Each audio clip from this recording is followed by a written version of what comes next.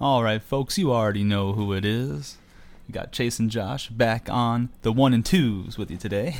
What's up? What's up? Yeah, Factor Fantasy coming back at you again, man. Get a little malice in the chalice, You got baby. it, my brother. Yeah. Dilly dilly. Let's runner. Yeah, Episode 8 coming up soon.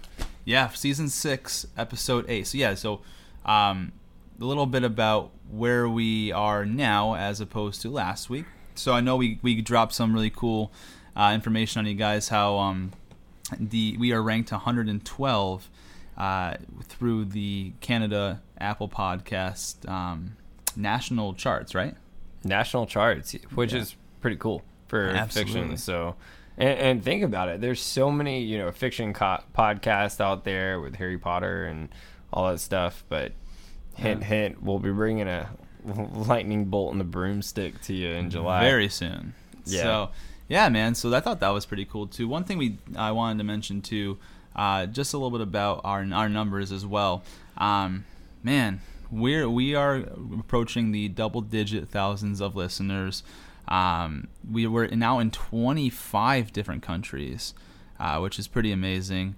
And so we're super grateful. Got a lot of gratitude over on our end for the fact that there's something so simple of a topic has reached a lot of people in the different ways. So I always like to bring that up, and always just from a good place, just be appreciative of how this has gone so far, because I don't think any of us could really have thought in such a short time that you guys really enjoy what we have to offer this much, right? I mean, there's a lot of hard work that goes into it that a lot of people don't see, but it's good to see that it doesn't go unnoticed, right? Yeah, I mean, we actually just opened up to South Korea last week, which is pretty cool. Absolutely, man. So, to kind of leave off where we were last week, I should say, what we really kind of talked about was season 6, part 3, which covered episodes 5, 6, and 7. And so this week, what we're doing is we're really tackling season 6, episodes 8, 9, and 10. So season 6 happens to be a 4-part episode for us here at Factor Fantasy, just because of all the detail that is really throughout the entire season here. There's no way around it. We needed to get 4 episodes to do season 6 justice. Yeah, and once again, I mean, y'all heard it on a couple episodes back. We were talking about, Josh was like, we could probably do this in 3 episodes. And I was taking notes. I was like, we're going to need to do it in 4. He's like, definitely not. Yeah. 20 minutes later. Yeah, then I go through it. I'm like, man, I'm on episode 4. I've got 7 pages of notes. And guys, if you understand, 7 pages of notes is usually where I'm at for an entire season. And I've never had more than 7 pages of notes for an entire season. I was at 7 pages of notes at episode 4. I called him right up. I was like, yeah, man, it's going to be 4. It's definitely going to be 4. It's for sure going to be 4. So yeah, here we are on the conclusion of season 6. Again, episodes 8, 9, and 10, man. So yeah, and by the way, we see all your guys' comments. YouTube's kicked up, so that means a lot to us. The reviews on Apple Podcast, and following us on Spotify and Podbean and all these places. We see all that, and it means a lot. You can follow us on Instagram, official Ridiculous Patronus. So just follow us there. I'm Rbrow129, or you can follow. You'll see me tag Jay Nelly every now and then, but you can follow us there. Follow us on Facebook now, or like I said, our website, where you guys can follow along and see the clips too. It's www.ridiculouspatronus.blogspot.com. Everyone's got to have a blog out there, so yeah, I mean it's worked out really well. The number of platforms that we have available to everyone. Just happy to see the interaction on all forms. And so, without further ado, let's give them a quick recap of where we were at for 5, 6, and 7, and then jump right into episode 8 today, man. So, I mean, really, we kind of left off on episode 7. We were talking about how Jon Snow has a very limited army that he's going to be trying to use to take back Winterfell from the Boltons, who have the largest army of the North right now. They have the Umbers and they have the Karstarks, which are 2 of the 3 biggest houses in the North. Where Jon Snow, he only has 200 Hornwoods, 143 Masons, and 62 Mormonts, along with his 2,000 Wildlings. So wildly outnumbered there.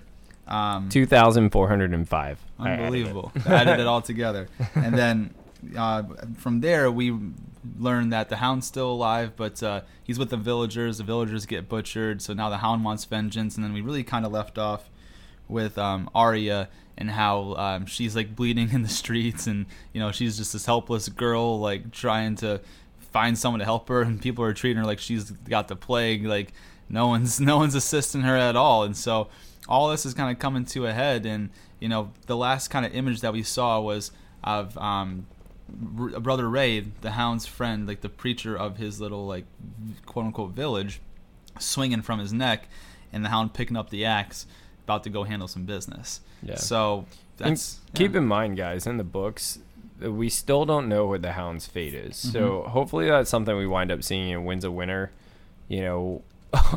I'm hoping after this whole situation calms down a little bit. By the way, you guys stay safe out there. We know it's still tough. But hopefully, George has been in his house long enough. Hopefully we start to see we find out what the Hound's fate is at some point. For sure. And so now to start into episode 8, we're kind of taken to the play, right? And if you guys remember a couple episodes ago, Arya was trying to give Lady Crane advice about, if you were to Cersei and you learned that Joffrey was murdered, you just wouldn't be uncontrollably sad. You would be angry, and you'd want to get vengeance. And, Lady Crane's like, well, that's not in the script. And so she's like, well, this is something like, you should attempt to tell them about. And so Lady Crane had tried to tell, like, the person who writes the script, and the person that kind of waved her off because, again, like, no one respects women back in these days, right? So so Lady Crane kind of takes it into her own hands. It starts off with her taking that advice and actually playing Cersei at Joffrey's death and getting violently angry at the very end, and how she promised of all the, the stars and the moons of vengeance for, her son's murder. And so she actually went against the guy's script, and he was super upset when they go backstage, even though the audience absolutely loved it. So it was kind of interesting, man. Yeah. Yeah. Pretty awesome. And keep in mind, before, they were reenacting kind of Ned's whole execution, right? Well, in this one, they are really kind of making a mockery of how Joffrey wound up dying. Yep. And it's still bringing back all those emotions, Arya has for the Lannisters, and that feeling of kind of anger as she's seeing this whole thing go down. Well, Arya's not even seeing this. Arya's like in her back room, like wounded. So Lady Crane comes off stage, and she goes in the back, and she sees like Arya almost dead, like lying there, and so she like ends up patching her up. And they start having like discussions, like she gets her to like a I would say quote unquote stable, like position, but like she got stabbed, she got cut and then stabbed twice, and one of the stabs like we talked about last week, she like twisted the knife in there. So how really patched up and healed is she? Not very, but they start having conversations anyways. And I wrote this down because people think that in season 8 is when Arya talks about what's west of Westeros. She actually brought it up here first. She asked Lady Crane what's west of Westeros, and Lady Crane says, I don't know. And so Arya's like, well, I'd like to find out. So that's interesting because like in season 8, she kind of says the same exact thing. So it was kind of brought up here in the beginning, and I thought that was really interesting. Right. Yeah, and I that's so funny because, I mean, like we always talk about, me and Josh take different notes, and I wrote the same thing down. I mean, Arya says, Essos is east and Westeros is west. What is west of Westeros? And it really goes to kind of show she almost wants to just get away from everything at this point. Dude, yeah, she just got stabbed. She almost died again. Yeah. Dude, and like it's crazy how it all ends up turning out because, like we said, she starts showing a little like fight back, and then now, she's almost dead. But yeah, so now this kind of jumps back over to the Hound, like kind of where we left off with him. And these men in the forest are like kind of like joking around with each other, like having their own little mess around. Like I remember it was something super goofy. He's like, you're not ready to learn how to kiss like a real man. He's like, oh, I'm ready. And then like they like ends up grabbing him, like sticking his finger up his butt from the back. It's super funny. But like the Hound comes in just like fucking power walking with a big ass axe in his hand, and he just swings that thing and takes the first guy's head clean off. Yeah. He like, oh man, he goes in and kills all 3 of those people just standing around the little fire there. I actually literally wrote it down. So the first one, the guy that was almost like somewhat innocent at this point that was getting messed with, so he smashed his head off with a hammer. The second brother is without banner. He took the axe straight into his chest. The third brother without banner, he looks to the right and slices his neck with the axe, and he falls completely silent. No groaning, no moaning, no screaming. And then the fourth one, he smashes the groin of the hammer as he falls into the ground. So completely smashes it into his crotch, which is the guy that literally was messing with the other one. And he says, "Where is the one with the gold cloak? Any last words?" And it kind of reminded me of that whole Oberon Martell. Oh, you can't die yet. You haven't confessed. Murdered her. Raped her. Killed the children. Now I'm waiting for Josh to give me those that what the fuck look, because he said you can't bring that up anymore on the show, but I just did. Yeah. Yeah, man. And the funny thing is, like, he was talking to him. He's like, any last words? And he said, what did he say? He said some curse word. He said, fuck. He's like, fuck. He said, really? fuck you. Fuck you, really. Excuse my language. Those are the last words. And he said, you got that dead right. The hound said, those are your last words. Fuck you. And then what did he say after that? Come on, you can do better. You can do better, right? And then what Yeah. what did the guy say after that? You want to say this one? I don't remember. It's that C word. Oh, cunt! And he's like, you suck shit at dying. You know that? Yeah, and then smashes the banner in with the axe. You got that dead on. It's interesting. Yeah, man. So I thought was really interesting for like the Hound to show some sort of emotion that he cared for these villagers so much that he not only killed 4 people by himself, but he still hunted down like the main culprits. I thought that was pretty cool. So yeah. Now after that, it takes us over to Varys and Meereen. He's on a mission and says like basically they need friends in Westeros. So one of the funniest quotes here from Tyrion. He's like, yeah, I can't do this with you. You know, like you're one of the most famous dwarves in Westeros. And he's like, one of the most famous dwarves in the world. It's pretty cool. Absolutely great. Yeah, man. So then talking about back in Westeros and King's Landing, Lancel Lannister and the Sparrows, they tell Cersei that she needs to go to the Great Sept, and she refuses. She says, and then Lancel tells her, tell your man to step aside, with the man being Gregor Clegane, like zombified, super like unpained feeling monster. He goes, tell your man to step aside or there will be violence. And Cersei looks at him and she says, I choose violence. She was so cool. This is a huge scene. Like, this scene is so graphic. You really start to kind of step back and say, wow. Dude, he ripped the guy's head off from the jaw. Not taking any shit at this moment. You want to describe the scene real quick? That's all. I mean, I thought that was just a big graphic image itself. Like, he takes that one sparrow who decided that he was going to try his luck with the mountain, grabs him by underneath the jaw, and rips his head off from the jaw. It was crazy. Oh, don't worry. I got it right here. Take it, bro. Do your thing. So, the mountain walks to the side, and the first faith militant. I would say militant, militia. Militant's the right one. So he smashes him with a spike club as he's smashing it against the mountain's chest plate, right? The first faith militant. I got to work on my militant words. Smashes the mountain with the big spike club, and it gets stuck in the mountain's chest plate. And kind of at this moment, all the faith militant are like, what the fuck? Like, wow, like this is gonna be like he bitch. like let him hit him and just stuck in there, and he just like stood there and like nothing happened. Literally. So the mountain grabs this guy, picks him up by the neck, chokes him, throws him to the side, reaches down, and then pulls his head off, throwing it across the complete room. As this happens, the man's fingers, of course, completely start to twitch, almost like he's seizuring at this point, as blood from his neck is draining down the faith militant symbol, which is almost like ironic, like there will be blood. Yep. And pretty cool. It's that moment where you're like, I mean, he literally just ripped this guy's head in half. And I think this is the moment the Faith Militant, despite the High Sparrow, they're like, wow. They're like, nope, I ain't doing that. Now we might have a problem. Yep, absolutely. And then from there, we go over to Brienne.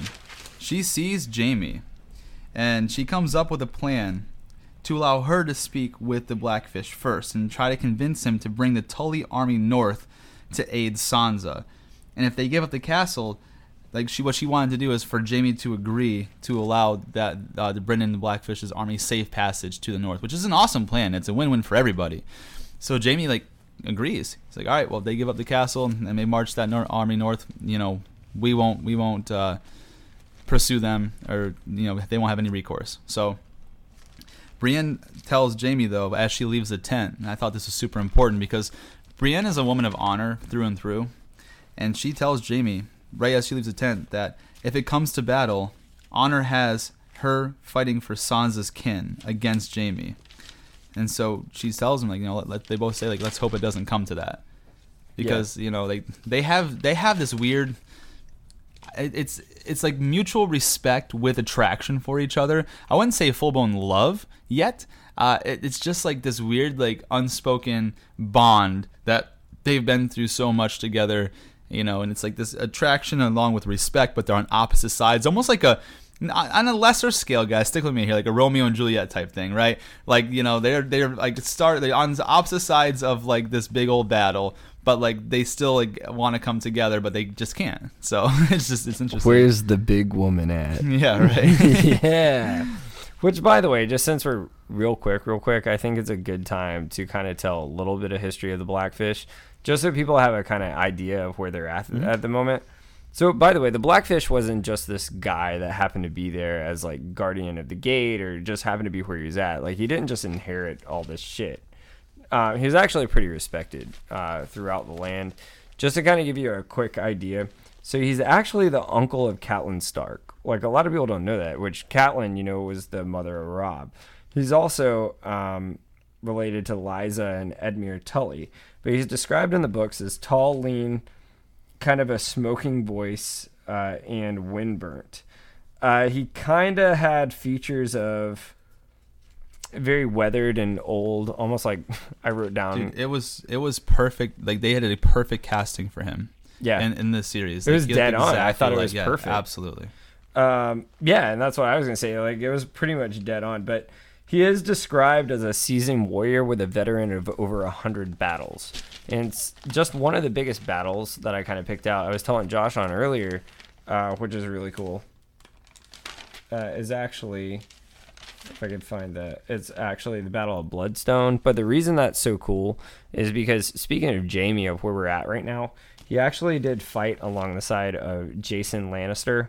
And he's what? He's Jaime's great-grandfather? He's Jaime's great-uncle. Great-uncle. Which is really cool. Cool. Along the other side of Roger Rayne, who is the Lord of Castamere at the time, and you had Daemon Targaryen, which Daemon Targaryen, we talked about a couple episodes back, actually fought Maester Aemon. So it's really funny. He had all the respect of these people. We're talking historical people in this universe at this point. So he wasn't just any guy. He fought in Robert's Rebellion, and then he wound up becoming a Knight of the Gate. So he earned everything he had, which goes into the pride you're about to see as we talk about these episodes. Exactly. Good. Actually, a really good point. On top of that, too, guys, I do want to mention something. Do you see how some characters are intertwined with historical figures and some aren't? It just goes to show how fast and how often people of prominence died. Walder Frey, 90-something years old, was alive during Aegon IV. You know what I mean? But most people didn't make it past age 40. Right. That's the craziest thing to me is that if you grew old, that was something to be proud of, man. Because all these people of prominence, Ned Stark didn't make it to his middle age. Robert Baratheon didn't. Robb Stark died at 15. Dude, you know what I'm saying? These big names, these heroic names. Sir Arthur Dayne, all these people. Arthur Dayne, literally the greatest swordsman of all time. Dude, these people just did not live long, So it's just interesting, it sounds like we're going so many far back in history, but it's just only because all these people just die. Yeah, and I think it also goes to kind of for instance, Walder Frey, he was like that, like a bitch. Like, you were either on the front lines or you weren't.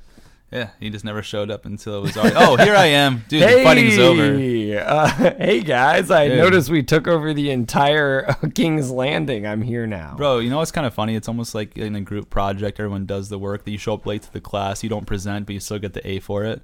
Brand. Yeah. So it's just interesting. Oh, that's great. That's awesome. But yeah, to go into like the pride that we're about to see here from the Blackfish here in a second, Brienne meets with him and talks to him, shows him the letter written from Sansa. And Blackfish is like, I haven't seen Sansa since she was a child. This could be a trap. Like, I don't care. Like, I've got no proof that this is Sansa. Like, I know it's because Brienne tries to tell him that, hey, I was pledged to your niece, Catelyn, to bring, like, her to safety. Like, you should bring your army north and help us take back her home. And Brendan's like, I'm not giving up this fucking castle, man. I don't care. Like, exactly. I built this army by myself. I survived the Red Wedding. I got this all together. We took back my own home. Like, I'm not just gonna give it up and let these people have it just so I can go fight in a war where I don't even know if Sansa really is alive or not. So it was really interesting, man. He refused to give up River and refused to go to Sansa's aid. Yeah, that's literally what happened. I mean, it's. Even Jaime at that point was even kind of doubting Brienne at the beginning, because he even says, congratulations, you fulfilled your oath to Catelyn Stark. Cersei wants Sansa dead, though, so, I mean, that's always a complication. Like, I mean, it's just like you're saying, like, I mean, that's a lot of faith to put in one person just based on some story that was told. Straight up, yeah. And so now we going to go back to King's Landing. And Tommen, I think this is super, super important because Cersei's plan this entire time to get her out of suffering any sort of consequences was going to be trial by combat, which we've seen a couple times. We saw it first with Tyrion in the Eyrie when he got Bronn into his service, and Bronn fought for him there, and he was able to leave the Eyrie with Bronn. And then again with Tyrion when your boy Oberyn Martell fought the Mountain. Murdered her! Raped her! Killed the children! I had to give it to him, guys. I had to let him do it one more time. My man. But, yeah, Malice in the chalice, baby. Let's get a little malice in the chalice. On that, yeah. That sounds good. But, yeah, man, so these trial by combats, like, it's been very, very common. So her plan was to use Gregor Clegane, like this new zombified, unkillable mountain, right, as her champion, and she was going to get off scot-free. But Tommen announces that he forbids trial by combat and ruins her plan. So what that means the Sparrow got into Tommen's head and was like, hey, people, like, this is an old practice where people use to get out of accepting their punishment. Like, you can't allow her to do this. And like, basically he turned him against her, because he knew exactly what that would mean, because anyone with a brain knew that she was going to be planning to use Gregor Clegane as her trial by combat champion. And so the fact that he decided to ban it and only go by trial of this 7 Septs, that's what it's called, trial of 7 Septs, was really, really, it's kind of sad in a way, turning a son against his mother. Like, damn. And I remember I was talking to, you in the audience last episode, like, in the books, it really breaks down. In the books, it gets to the point, remember, Cersei has Tommen whip his best friend, who was Pete at the time. Right. And it's... Well, now at this point, Tom is making the rules. Right. He's king. Yeah. So it's kind of crazy how, like, the script is almost flipped, right? Right. It's kind of come a full circle. And so it kind of makes sense to why he was able to just do that and shrug it off, like, so what, Mom? You have to deal with it now. Right? Now. So, yeah. And so now that she ruins Cersei's plan, she goes up to Qyburn, and she asks Qyburn, like, Qyburn says, like, I investigated what you wanted me to investigate. And Cersei goes, well, is it nothing, or is it something more? And he goes, something much more, which, we'll talk about exactly what that is in a little bit.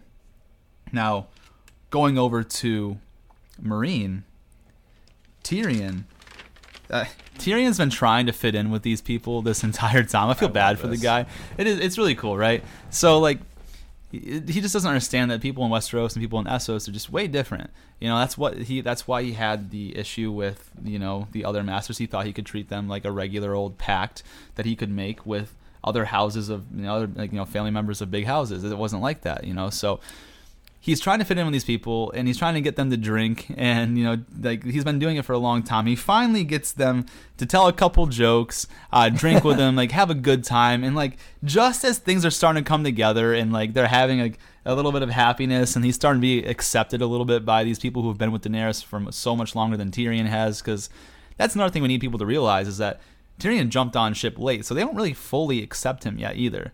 They don't know what his, like, he hasn't been through all these battles with her. Like, he's just like a small man, like that he uses big words. And so it was really nice to see them finally have some semblance of acceptance for him.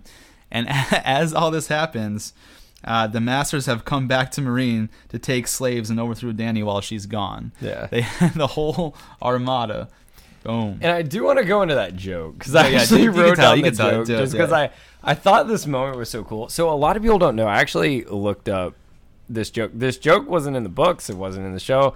This actually is an actual joke that actually takes place. It's an old joke in England, and a lot of people didn't know that. But basically, this is kind of that moment where he's trying to develop that emotional connection with Missandei and Grey Worm, because Grey Worm's not really human, I guess I would say. Right. He's kind of starting to become human, but he says to them, so he said, 3 lords walk into a tavern, a Stark, Martell, and a Lannister. They order ale, but then the bartender brings it over. Each of them finds a fly in his cup. He didn't use bartender, he said bar something. Barkeep, that's it. The Lannister, outraged, shoves the cup aside and demands another. The Martell picks the fly out, swallows it whole. The Stark reaches into his cup, pulls it out, and the fly shouts, "Spit it out! Spit it out, you wee shit! Spit it out!" But what's funny about that? So, like, I had to look at this a couple of times because I didn't actually know. I mean, I get it, but basically, what it means is, they're basically calling the Starks super drinkers at that point. Like, spit out the wine that you Josh, drink, fly. Because I want to drink that too. Is basically what it means. But yeah, it's really funny. It actually, the old joke is actually an Englishman, an Irishman, and a Scotsman walk into a bar. So I thought that was really cool by Benioff and Wise. They're able to throw these little things in there that you don't pick up, and really that's an actual joke in today's time. That's funny, man. That's good stuff. Yeah. Cool. Let's do it. Yeah. So, the Masters have come to Meereen and to take the slaves and overthrow Dany while she's gone. You see them throwing fireballs at the Great Pyramid, attacking people on the shores. And as that's going on, it cuts us back over to Riverrun, and this is where Edmure.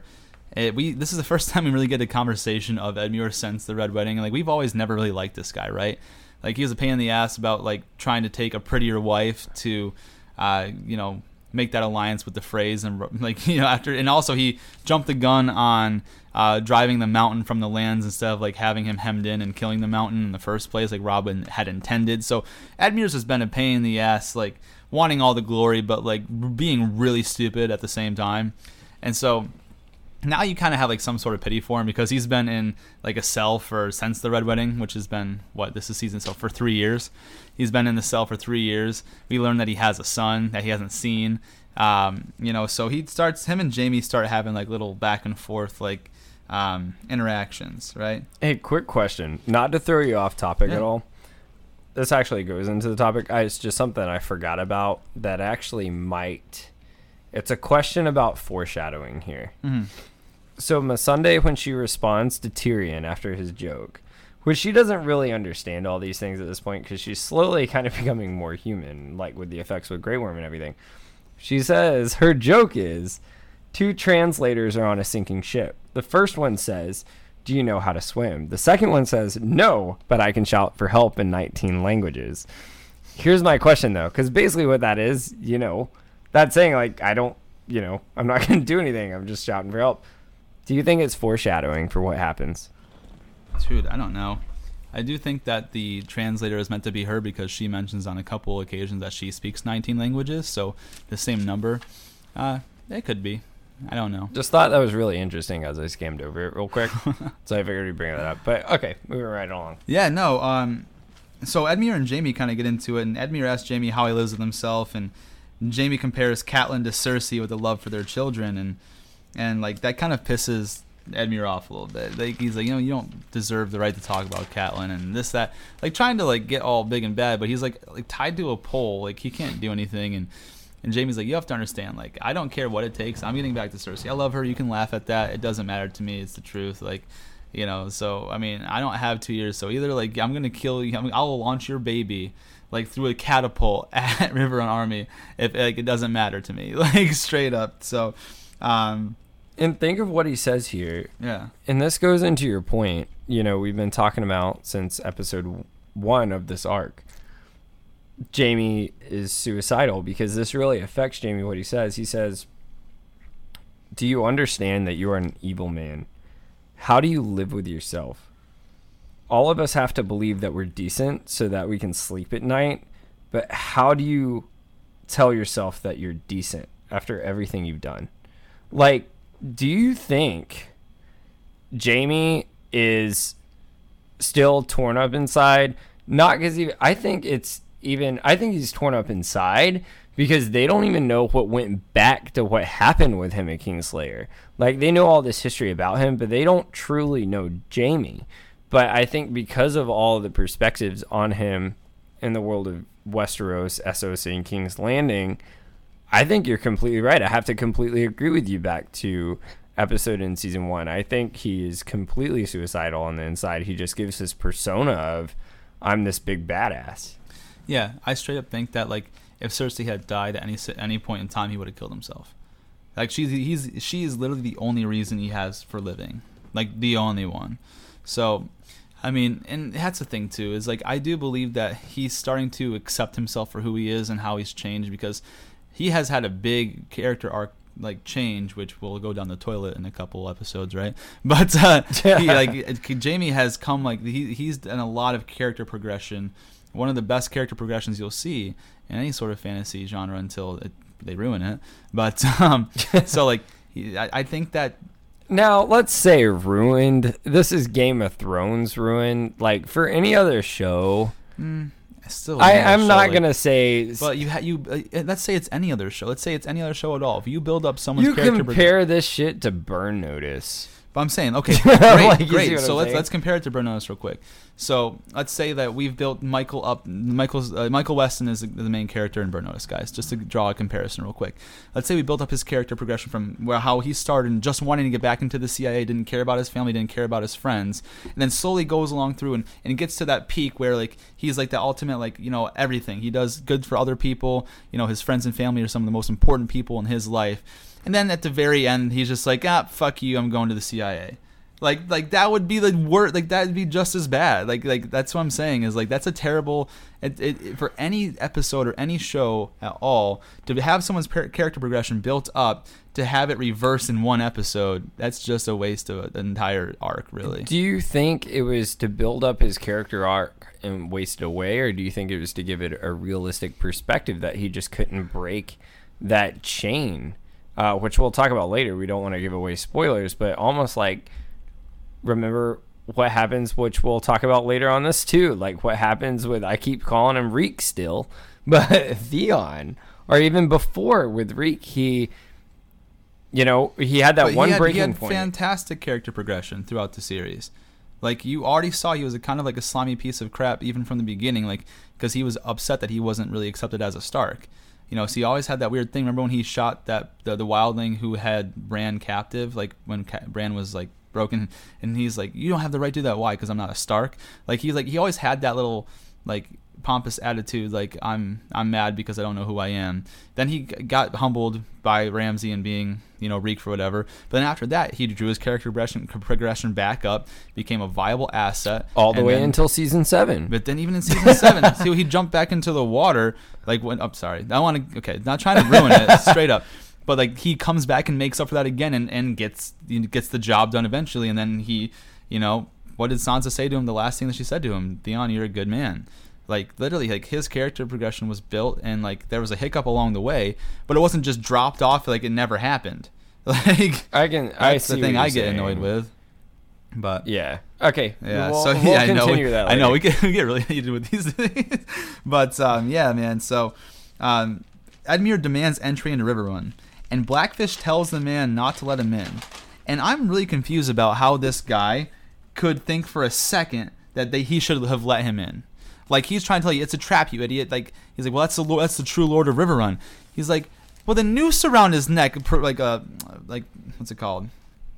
A proverbial noose around it. That's the word I was thinking about. Proverbial noose around his neck. Like, he knows, anyone with a brain knows he's going there not of his own volition. He wouldn't have been able to break out of that entire encampment and walk up to the steps or without people freaking out if he wasn't doing it on Jaime Lannister's orders. And this is what Brendan's trying to tell this guy, and this guy's like, oh no, man, he's the Lord of Riverrun. I gotta open the gates. Sounds good. Like, it's so stupid. So, like, I mean, just going back to his history, like, you know about Blackfish if you're going to try to take over Riverrun. Why in your right mind would you think he would just give that up? Right, and so that guy, it's that guy who decides, like, no, my lord, I've got to open this gate for him. Number one, if I was Brendan, I would have just killed that guy right then and there. Like, Yeah, fucking, I know, like, dude, like, we're not doing this. Like, that, I would have done that, but also it's like, it's just really unrealistic. Because Brendan's the one that put this army together. He put everyone in position. He took that Castle Black. You would think that everyone would just listen to what he said because he made this happen. So I just thought it was really unrealistic on the part of, like, oh yeah, we're just gonna get one sentence from every, hey, let me in. Oh, that's Rough Lord, gotta let him in. Sorry, Brendan, my bad. Peace. Yeah, no, I don't think that. That's one of the most unrealistic things that I've ever seen. So that frustrated me. But they allowed Edmure entry because the Blackfish isn't the Lord of the castle, and you know they could have held. The thing is, they could have held him at bay, but the man all saw like for 2 years, but they all saw him in a noose with a knife at his neck, and he was still allowed entry. Like, they saw, like, in literally a day ago, they were going to execute this guy, and this guy's like, yeah, no, I think it's completely realistic that this guy's just walking in, demanding entry, and it's going to be all good. I don't understand that. I thought we could have done better with that writing. I completely agree. I can't argue with that at all. So Edmure goes in there, and what's he do? He makes the men lower the gates and lay down their arms. He commands his men to find the Blackfish and hand him over to the Freys. Like, immediately does everything that the Blackfish said this is going to happen. And, like, it was just so silly. Like, I don't know. It was almost like a waste of a thing. Why don't you just have them, like, give us a cool battle scene and have them take over the castle if you're going to just have them walk in like that. That was silly. But, so the Blackfish has a chance to escape with Brienne and Pod, but he refuses and prefers to go down in a blaze of glory. I mean, this is kind of like that moment, though, that I don't want to say redeems it, but it's pretty badass, because you kind of remember he was an honorable man. I mean, there's even a part where he says, you know, I'm trying to find the exact quote. Yeah, he says, I'll have your head before I surrender Riverrun. Like, I mean, it shows how much he actually thought of the place. It was his home. Yeah, he wasn't going to just escape. Like, he was one of Brienne. Hoster Tully was the Lord of Riverrun throughout, like, the majority of A Song of Ice and Fire. He died, and, like, but Hoster Tully was Blackfish's dad. Yeah. Or no, brother. I apologize. It was his brother. Yeah, it was his brother. And it kind of reminded me of Sir Barristan, just kind of the way he went out, because I mean he was completely overthrown by the Harpies. Dude, yeah. The difference is like, Brendan still could have made a difference. This is where I think you were right when saying, like, you know, how his pride had shown here. It's like he could have literally still made a difference in wars to come. He was a great commander. He was a great warrior. He could have helped out anyone, like, in Winterfell, or maybe even like the other armies in the later seasons that we'll talk about. But he's like, not gonna happen, guys. Going on a blaze of glory. Nope. Let's do this. No reason. Sword to sword. No reason. Kind of like one of our buddies we're gonna talk about in just a bit here. So, you know, as that's happening over in Marine, Dany arrives, and she's like super like so all that the rumbles are happening, and like the Missandei, Grey Worm, and Tyrion, they're getting kind of nervous of like what's gonna happen, and then like they like all of a sudden you see all the Unsullied just drop to one knee, and Daenerys comes walking in, and you see on her face she is pissed. She's like, what the fuck is going on here? It's going down for real. It's about to go down for real, It's man. going down. But yeah, so then they always see kind of like as they all drop the knees, you see her walk in, and she just looks around, and you see that she's pissed, and then it just stops there, gives us that little suspense build up, takes us back to the Hound. Oh yeah, and real quick though, like as like all this shit is going down, like, you know, Marine is basically in turmoil. Like, it's Yeah, collapsing. under attack, They're man. throwing the cannonballs at it with the catapults. And Grey Worm looks at Tyrion and says, "Fight from where? The pyramid is the only place we can't defend." And I mean, it literally just goes to show, going all the way back where we were talking about the history of the Unsullied. You know, they're really great at defending their territory, but Tyrion's lost so much control of this place. Like, even the Unsullied can't think of a plan. Which is like super interesting because like Tyrion did an amazing job as Hand of the King in King's Landing, but like the point I've been trying to make this entire backside of the arc when Tyrion joined up with Daenerys is that these people in Essos are not the same as they are in Westeros. Right. So Yeah. yeah, man. So now over to the Hound. He stumbles upon the Brotherhood Without Banners, and he's looking to kill like the leader of the people who killed the villagers. And he sees Beric Dondarrion and Thoros Samir, and they're like they're kind of like interested in seeing him. They're like, "Oh, Clegane, what are you doing here?" He's like, Clegane. It was interesting because they're like, they're like, we're hanging these people. We're like, executing people. Was like, well, that's what I was trying to do. Like, Where's the fun in that?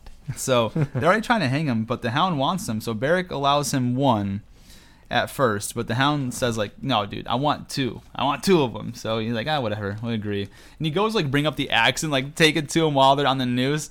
And Beric's like, no, they're dying by hanging. Like, you kick the stone out from underneath them.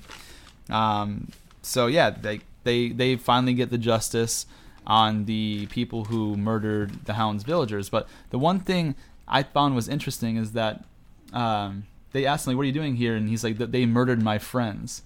And Thoros Samir's like, you have friends? He said, not anymore, because they killed them all. Yeah.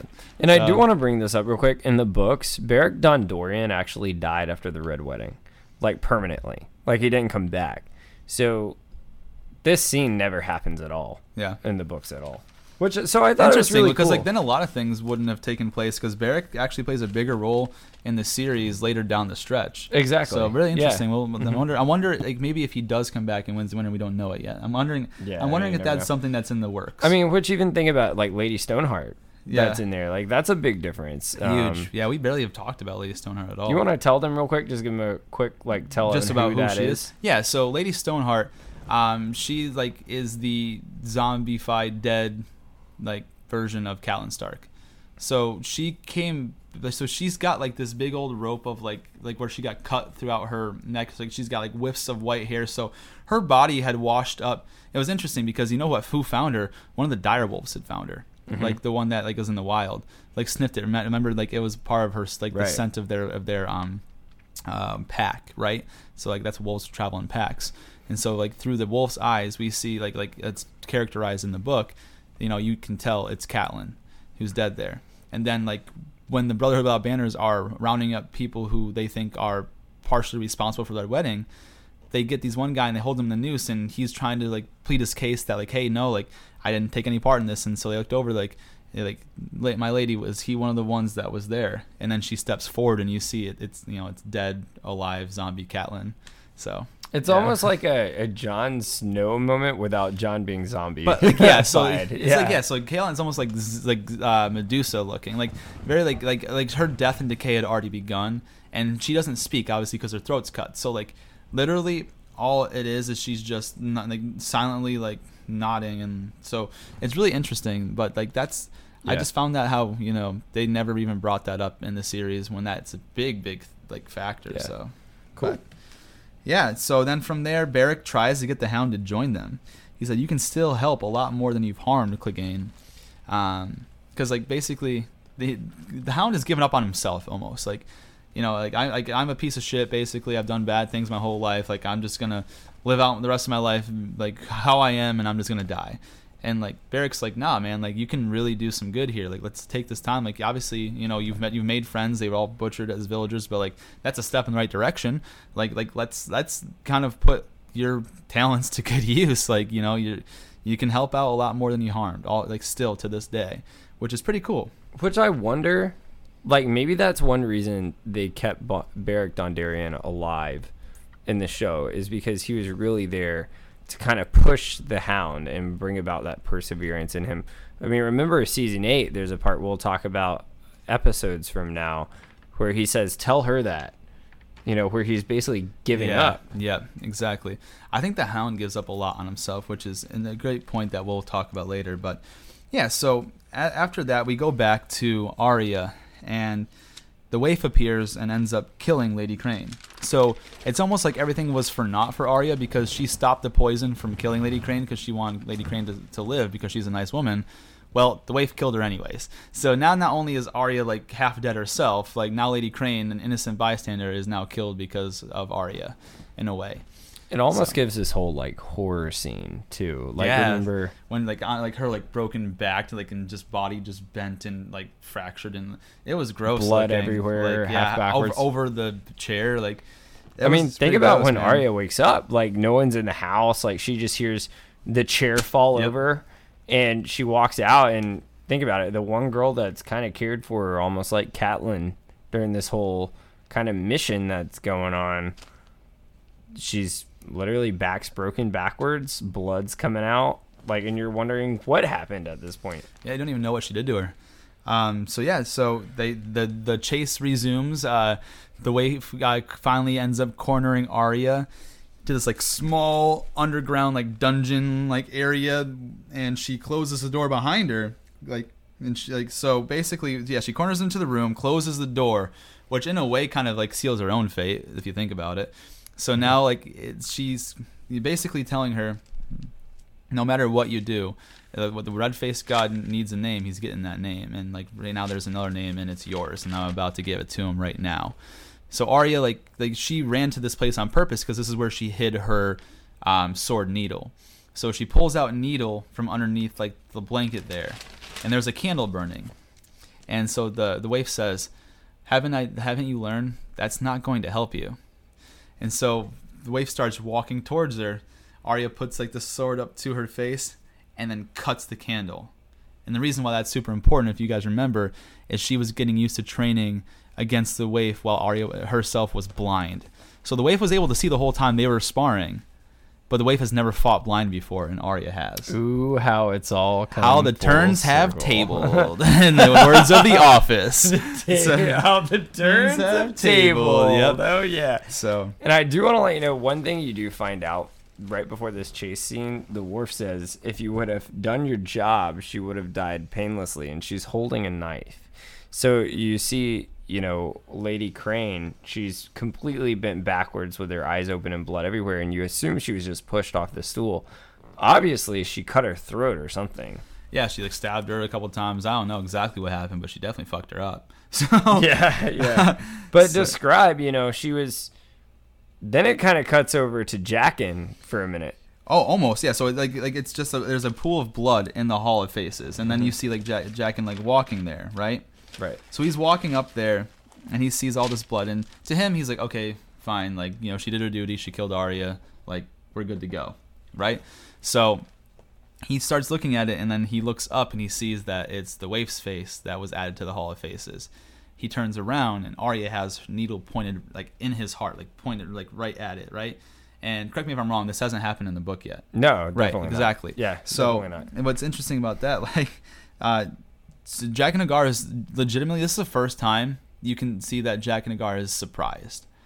Like he's kind of had this aura of like, I know everything that's gonna happen, like I'm in control here, but like he's kind of surprised. She's like, she asks him, or actually she really tells him like, you sent her to kill me, and he literally said, yes, but here you are, and there she is. And so he goes, finally, a girl is no one. And Arya responds, a girl is Arya Stark of Winterfell, and I'm going home. Badass moment. And keep in mind, when you're seeing the face of the waif, the blood is pouring out her mouth and both her eye sockets. Like, it was just fresh. Like, how they do it, like when they clean up the bodies in the other room? Arya didn't clean that body at all. She took that face right off and just put it right on there. So that's like, she was pissed. Like, it was really interesting. So, and think of it this way, not to be cliche at all, but Arya just got her eyes back, and now the waif is blind. Well, Mace is dead. But yeah. Well, that too. Yeah. But a girl is now no longer no one. Yeah, and one thing too, like that's how it ends that episode. But I wrote down like, whatever happened to Jaqen? Like, was he only a supporting character to train Arya? Like why did the Faceless Men in Arya's training go so many episodes to only have her use the faces to kill Walder Frey one? I'm sorry, I kind of jumped ahead there, but like, why go through so many episodes? How long she was over there in Braavos training with the Faceless Men to have it used so like sparingly? Like it was used one time. That's a great point, and you really don't know a whole lot because even in the books, like, you know, it's kind of cut off at this point. Like, you know, Jaqen is kind of described as, you know, having that skull face and being, you know, worshiping the god of death. So you wonder if he kind of is, but you really don't know what his point is. Like, I'm hoping George brings up something and wins a winner. For sure. Because, like, at this point, like, if you're telling me that he's just a supporting character used to train Arya, like, I don't know, man. It's just an interesting fact because we don't hear about him or see him again in the entire, you know, TV series. So, and think of how brutal this chase was too. Like, you know, and Arya, my argument is she must have had this planned because remember she hid Needle in there. Yeah, she didn't have that at all, and she had a candle lit. Exactly, and she was running down the whole thing. You know, she was avoiding the waif, and she was completely bleeding out her wound at this point. And it even was a part in the show, you know, she wiped her hand fingerprints across the wall, and it was leaving just a blood handprint just dragging across down the stairs.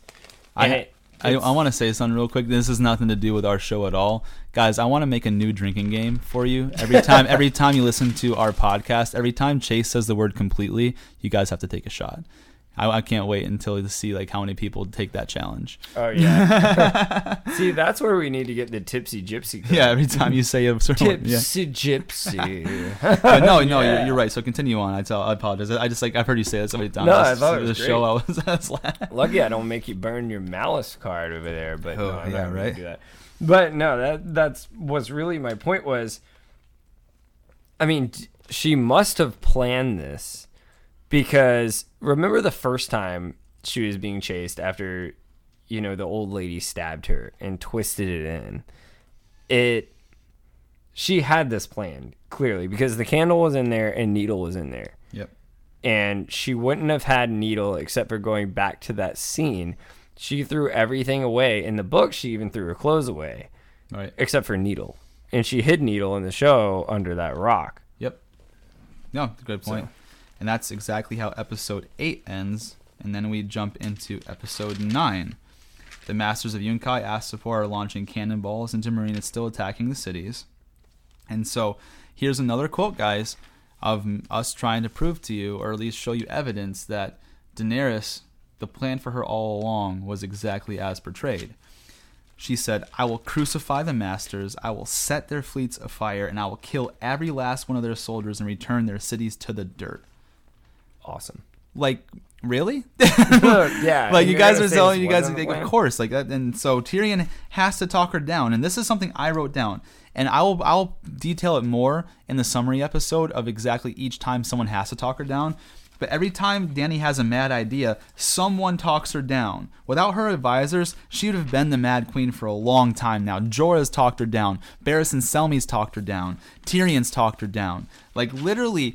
Dario Naharis has talked her down from doing these crazy things. Like, there's just so many times that like she's just ready to fly like a loose cannon off the wall, and someone has to reel her back. So that's just one of my points I had to make there. But no, you made a great point because people don't realize because they don't pay attention to her enough going through seasons. Really 1 through 4 because 1 through 4. She's shown these signs, even going back to Clash of Kings in season 2. Yeah. Remember, she said, "With fire and blood, I will take it. I will take it." And people don't think of these things because they really weren't thinking of her as a threat at this point.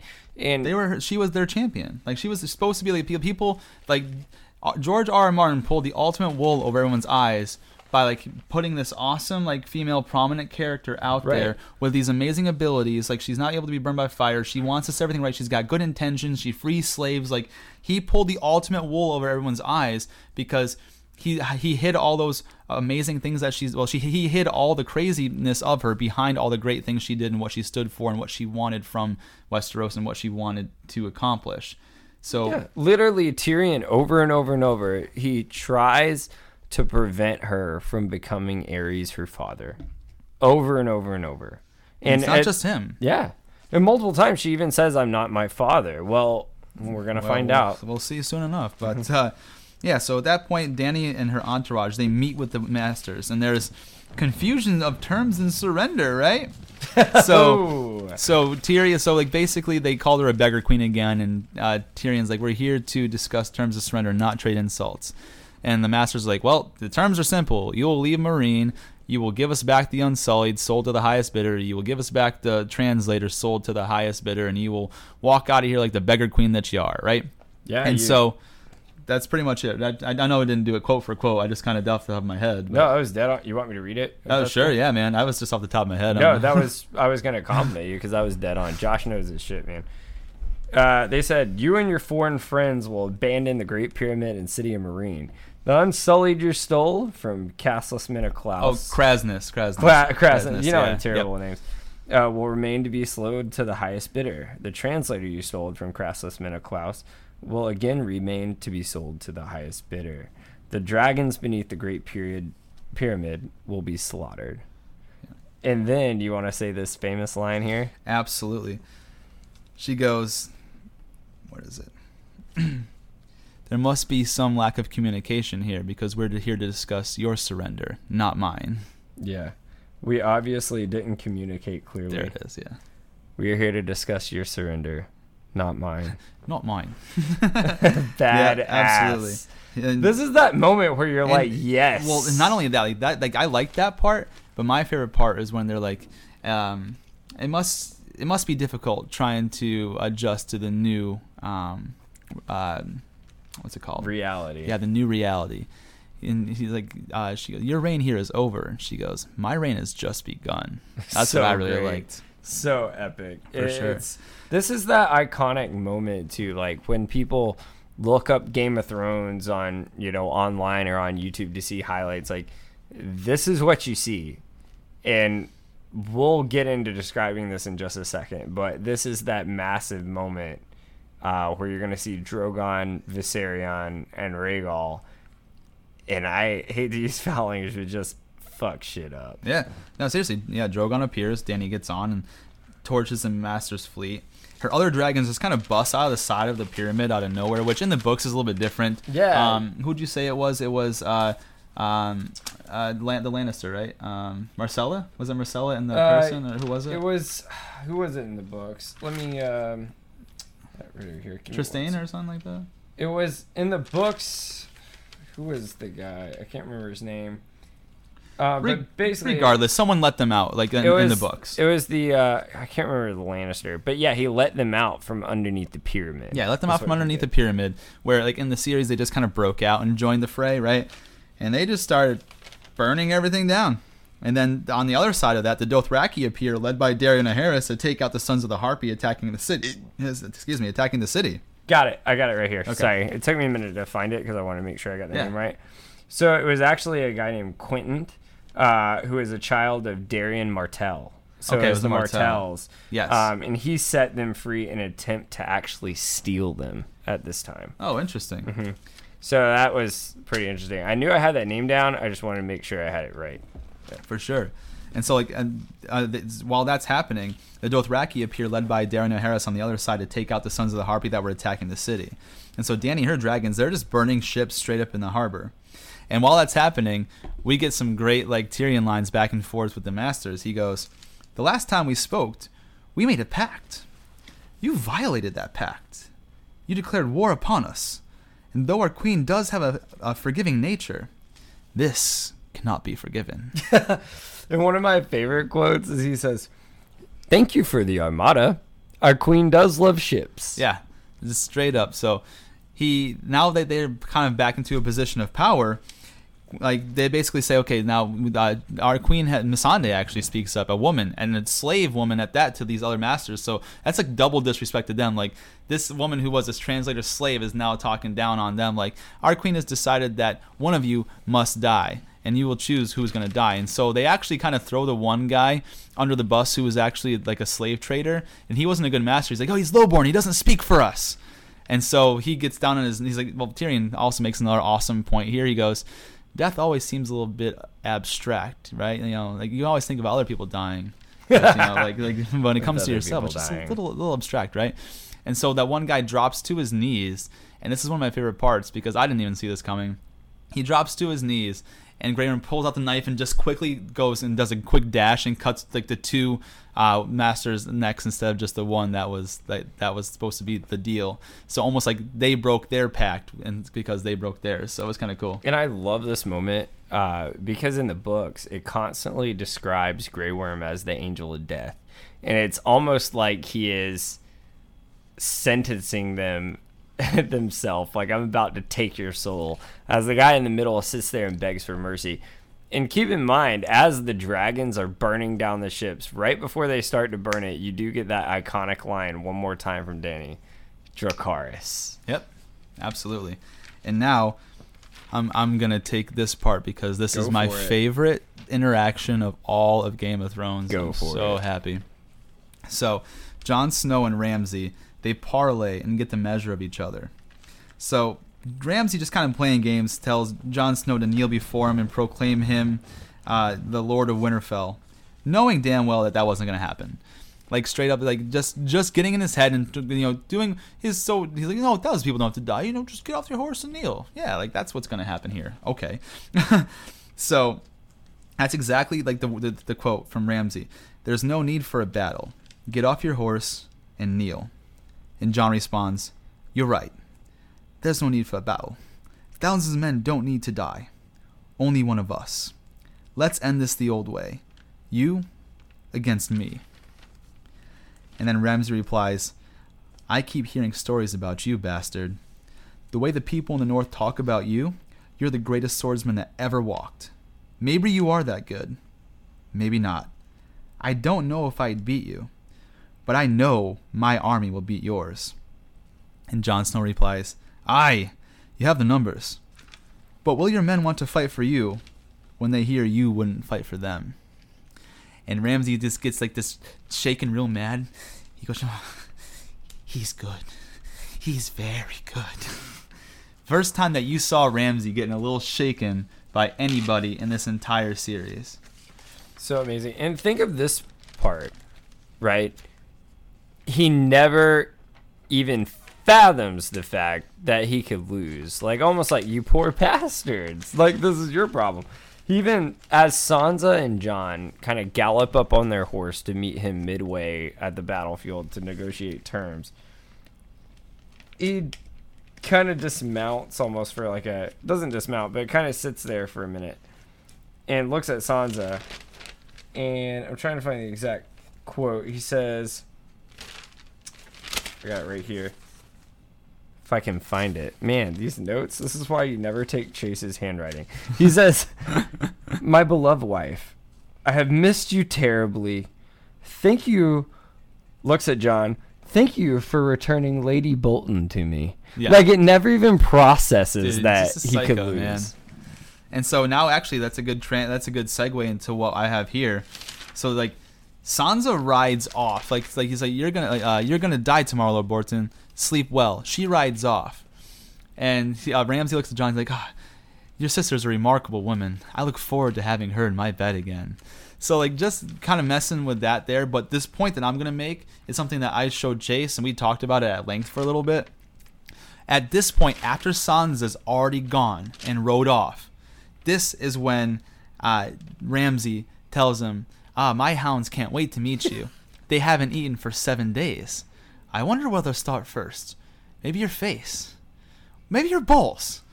Right? So like, this so great. Like, this is the part, but the reason I bring this up is because when everything turns out the way it does, and I guess I'll wait until the next episode, like, Sansa wasn't there to hear that. Sansa has no idea that Ramsay hasn't fed his dogs for 7 days. So if you guys want to do that, do some research, go back to that and watch. She rides off well far away before Ramsay lets them know that the dogs haven't eaten for 7 days. Now, I did bring up the point, like, maybe Jon told her at some point and you don't know, but like, why would he bring that up? Because she rode off away from, like, she never saw Jon again until maybe after, after the battle's done, right? Mm-hmm.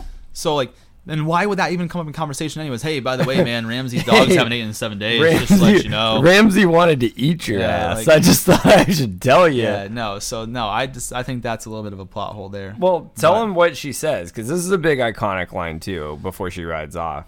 Yeah, so, it's like, you're going to die tomorrow, Lord Bolton. Sleep well. Got it. And then so Ramsey, think of this, though. Like, he's such a, I hate to say this word, but such a sick fuck. Like, mind insane. He literally, like, it's almost like you wonder if he's sexually attracted by that point. Like, she's kinky at that point. Like, ooh, feisty. Fuck yeah. Because he goes, looks at John. She's such a fine woman, your sister. I look forward to having her back in my bed. I said that like 3 minutes ago. I said that exact quote. Oh, there you go. I'm fucking with you, bro. It's all good. Out of here. But yeah, there is this part where he goes, "You're all fine-looking women. My dogs are desperate to meet you. I haven't fed them in 7 days. They are ravenous. I wonder which parts they'll eat first." You did say this. Yeah. Your eyes, your balls. We'll find out season off. Yeah, so you're dead on. It's just insane because he, from an emotional, mental, psychotic level, it never processed what he was even there to negotiate with. It was, I'm going to win. Thanks for trying to not make this easy on me. Yeah, for sure. And so now they're back at the War Council, and Davos tells Jon that it's crucial that they let Ramsey charge at them. They have the numbers. We need the patience is exactly the quote. And we'll see how that goes here because, Ramsey does like the one thing that guarantees that Jon's not going to be patient. So, and actually we're going to talk about it a little bit here right now. So yeah. Sansa tells Jon they're never going to get really like Jon's they're kind of going back and forth like, hey, like why didn't you ever ask my opinion? Like don't you think I might have some sort of insight on Ramsey? I've lived with him for X amount of time. And she's like he's the one that sets traps, like like you don't know him. And he's like I defended the wall from worse than Ramsay Bolton. I fought off people worse than Ramsay Bolton. And she said, you don't know him, like straight up. And he's like, well, fine, tell me how we can do this. Tell me how we can get Rickon back. And Sansa's like, you're never gonna get Rickon back. He's a trueborn son of Ned Stark, which is more important than you, a bastard, or me, a girl. And he will never let him live.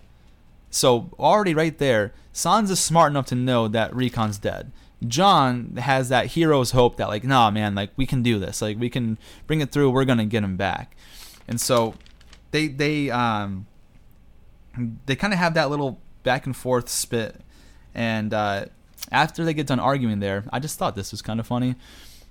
Davos and Tormund are kind of like walking away from the tent, and Tormund's like, I've got some really great sour goat's milk. It's much stronger than that gray water you drink in the South.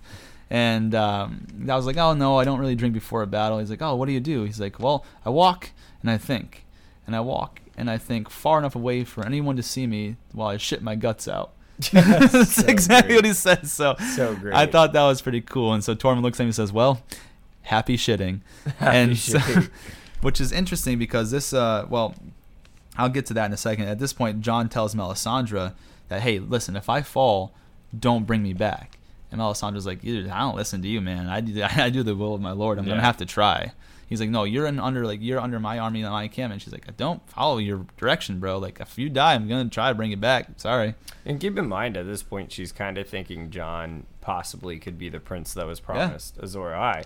I do want to bring this up too. So Jon's military point, which we'll talk about the flaws in that in a minute, but his whole idea, he wanted to basically flank Ramsay's army, is what he wanted to do, which, if y'all don't really know what flanking is, it's a curved military maneuver. So just like Josh was saying, he's not taking them on really head on because Ramsay had the numbers, but this actually, which is really cool, this kind of goes into, Benioff and Wise really did their research on putting this together, because Battle of the Bastards never happened in the books. So I'll throw that out there just so you know, like, this is just on the TV show. But this battle actually did happen in actual history. It's called the Battle of Cannae. The Carthaginian army actually handed the Romans one of their biggest upsets that ever happened. The Romans, there was a very famous general called Hannibal that led the Carthaginian army, but basically the Carthaginian army had about barely 50,000 men, if that, and they actually defended their post and beat the Roman army, not the empire, that happened later, but while the Roman Empire won, but they beat Rome that had almost 84,000 people. So this was a very smart tactic he was doing. Just, I think what's about to come up in a minute, things kind of fall apart because he doesn't really stand his ground. Yeah, and so, I mean, flanking's been around like as old as time, right? The whole idea of is that you draw their army out to their full extent. You show a part of your army forward. You go meet them halfway through battle. I mean, this maneuver was in Braveheart. You know what I mean? Like this has been around forever. So you meet part of your army head on with hopefully the full force of theirs. They think the tide is going in their direction. They're not paying attention to what's going on the sides. Then you hit them from the sides and you sweep them. Right. So, and just to make sure, so you know this is exact on, it occurred July 1st, 216 BC. The Romans had 86,400 men. The Carthaginian army, they don't know exactly, but they had almost 50,000. But 50 to 86,000, I mean, that's a big difference there. Yeah, it's 36,000 more people in the Rome army. But so you had a good idea. No, they had the right plan. It's just they didn't execute it. So so now Davos, as he's doing his little like shitting ritual, he goes off far enough and he looks down at this like burned stick. He sees the ground and there's like a little figure and he picks it up and he realizes it's the deer that he carved for Shireen. And so he sees that that's a pyre that was made, and he comes to the conclusion that Melisandre burned Shireen alive, and that's why she died. And so that's going to lead into something real big later on. But gave me chills. Yeah, just saying, bro. And so now we go back to Meereen, and Yara and Theon, they arrive in Meereen, and they try to treat with Daenerys. Yara tells Dany that he's like, so basically, like, you know, why don't you rule? Well, talking about like the whole interaction between them and Theon, and then I'll go into a little bit about Euron there. Well, so Dany, of course, supports the rule of Yara over the Iron Islands, and Theon, you know, she kind of asked him. She said, you know, and why aren't you going to be the one to rule the Iron Islands? He says, I'm unfit to rule, and Tyrion says one of my favorite quotes here, and he goes, well, we can agree on that.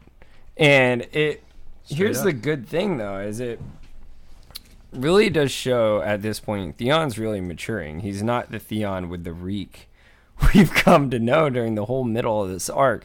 He's starting to realize, you know, Yara is the best of him. I mean, she really has the experience and the knowledge that it's going to take and the devotion to the Iron Islands to rule. And let's talk a little bit about the terms, though. So it's not just that; it's the fact that one condition.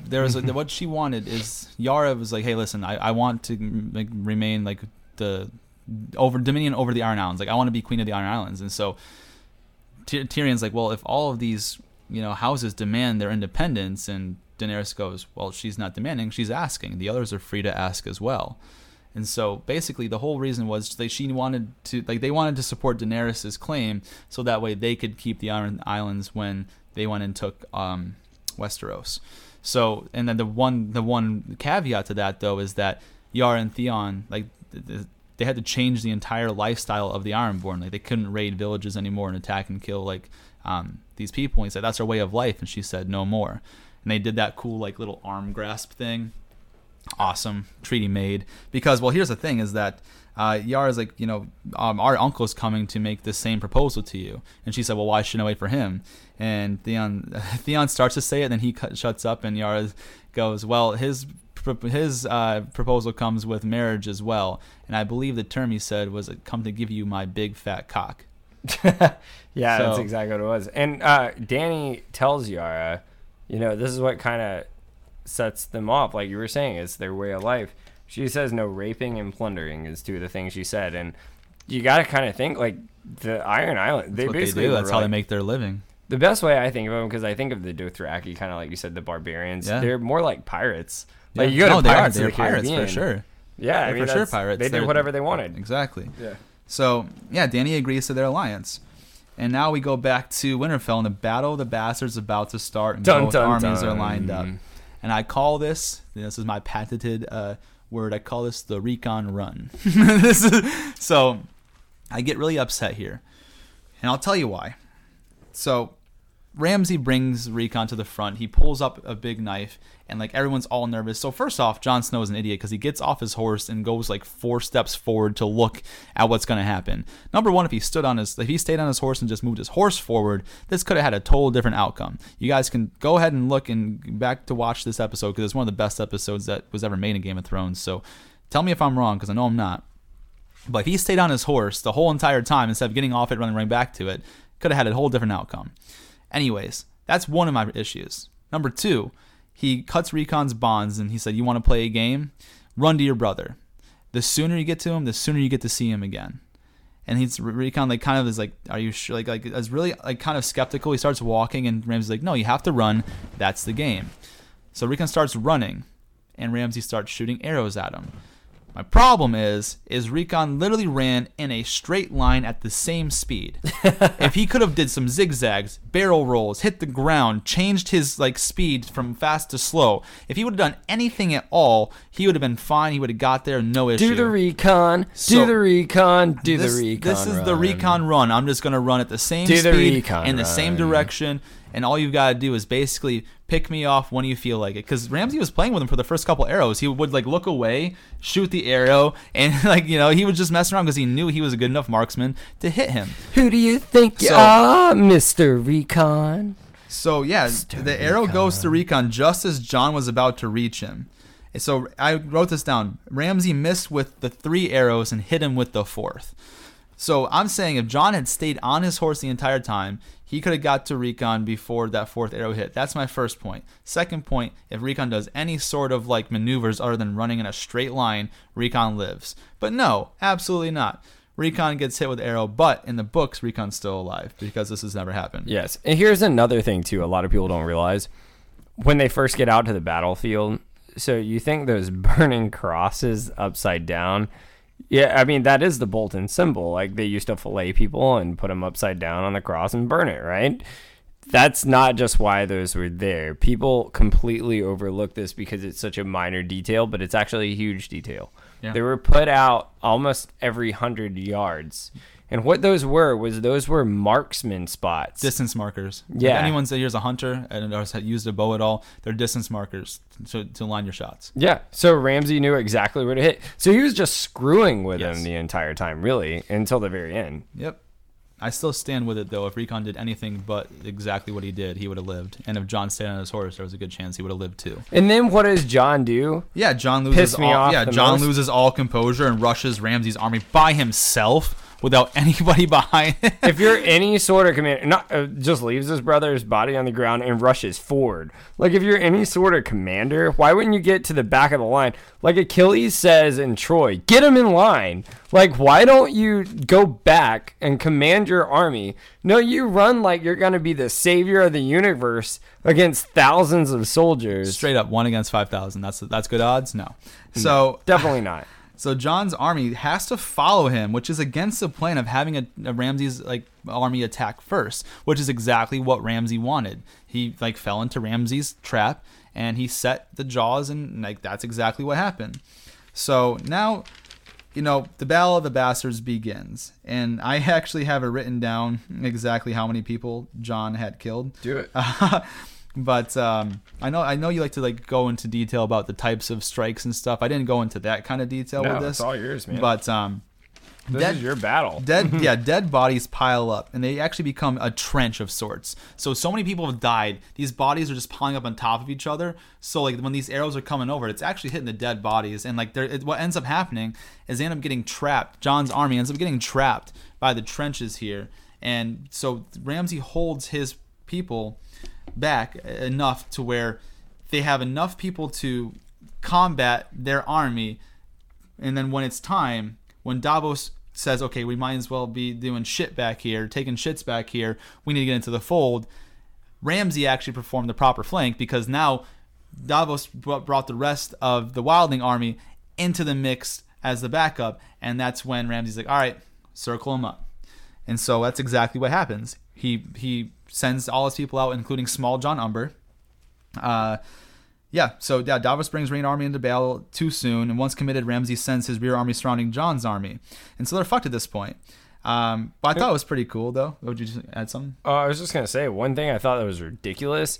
Why the hell does Woon Woon run out there with no army, no armor, no sword, no nothing? My question is, like, how do you make armor big enough for him, though? You grab a tree trunk and you grab a door. Yeah. Just, like, hold the door. Hold the door! Like, you got to have something, man. You just walk out there in the middle of nowhere. And, yeah, I think... it was amazing the number of count that Jon got from, and one thing I really loved about this battle is it really put you in that first person perspective. Like when the horse comes down and the first person Jon gets, he slashes that guy off the horse. This was one of the first battles in cinematic history that really made you feel like you were in that first person point of view. Yeah, absolutely. So I'll get to the actual number once the battle's over. But so at this point, they're pretty much fucked. Like they're hemmed in by the trench of the dead bodies behind them, and on top of that, the foot soldiers with Small John Umber are coming over the top of the trenches, so you can't escape through the trenches. They've got their short sword and spear in the front of them, so they're basically just backing them into each other into a huge fucking like sandwich. Like you're getting attacked from the ass, you're getting attacked from the face, and we're just gonna close in on you like the jaws of life. And so Tormund actually ends up killing Small John Umber, which is pretty cool. And Jon Snow almost suffocates in a pile of dead bodies. And so at this point in time, before I tell you what's about to happen to their saving grace, Jon Snow had killed 23 people by himself. Pretty amazing. 23 people by one person, and he's still alive. So I thought that was really impressive. Going back there, because I didn't count the ones where like they fell down in front of him, or the people who had killed them right before they got to Jon. Like I counted the ones where Jon landed a sword stroke on them and they fell. They killed 23 people by himself. And this battle was brutal. I mean, he sliced people across his stomach, across their throat, stabbed them, knocked them off horses. The point where they were getting trapped and they were collapsed and it was caving on them because Ramsay has just completely overtaken them at this point. It was so claustrophobic. If you've ever been in like a theme park attraction ride where it's just so dark and claustrophobic and you feel like everyone's on top of you, or if you're going to a store and it's like opening day or some shit, or like a movie premiere and you feel like everyone's going to trample you, that's exactly what this was. Like there was a point where Jon was on the ground and he couldn't get up. Yeah, like at all. Suffocating, dude. Yeah. Yeah, dude, absolutely. And so all this is well and good. Ramsay's got this battle well in hand, and then all of a sudden you hear some horns from the south. You turn up and you see Peter Baelish and Sansa on horses, and then the Knights of the Vale come in and just take Ramsay's army from the ass, bro. The snake comes to save the day. I always want to do, what was it? The Horn of Gondor. It's almost like, it's kind of like the Horn of Gondor, actually. Yeah, it really was. So they straight decimate Ramsay's army, and then Ramsay runs away like a little pansy, and Jon, Tormund, and Woon Woon pursue him back to Winterfell. So Ramsay gets back in there. He said their army's gone, and the guy looks at Ramsay. He's like, "Our army's gone." He's like, "We have Winterfell. We can hold them out. Like we can wait them out."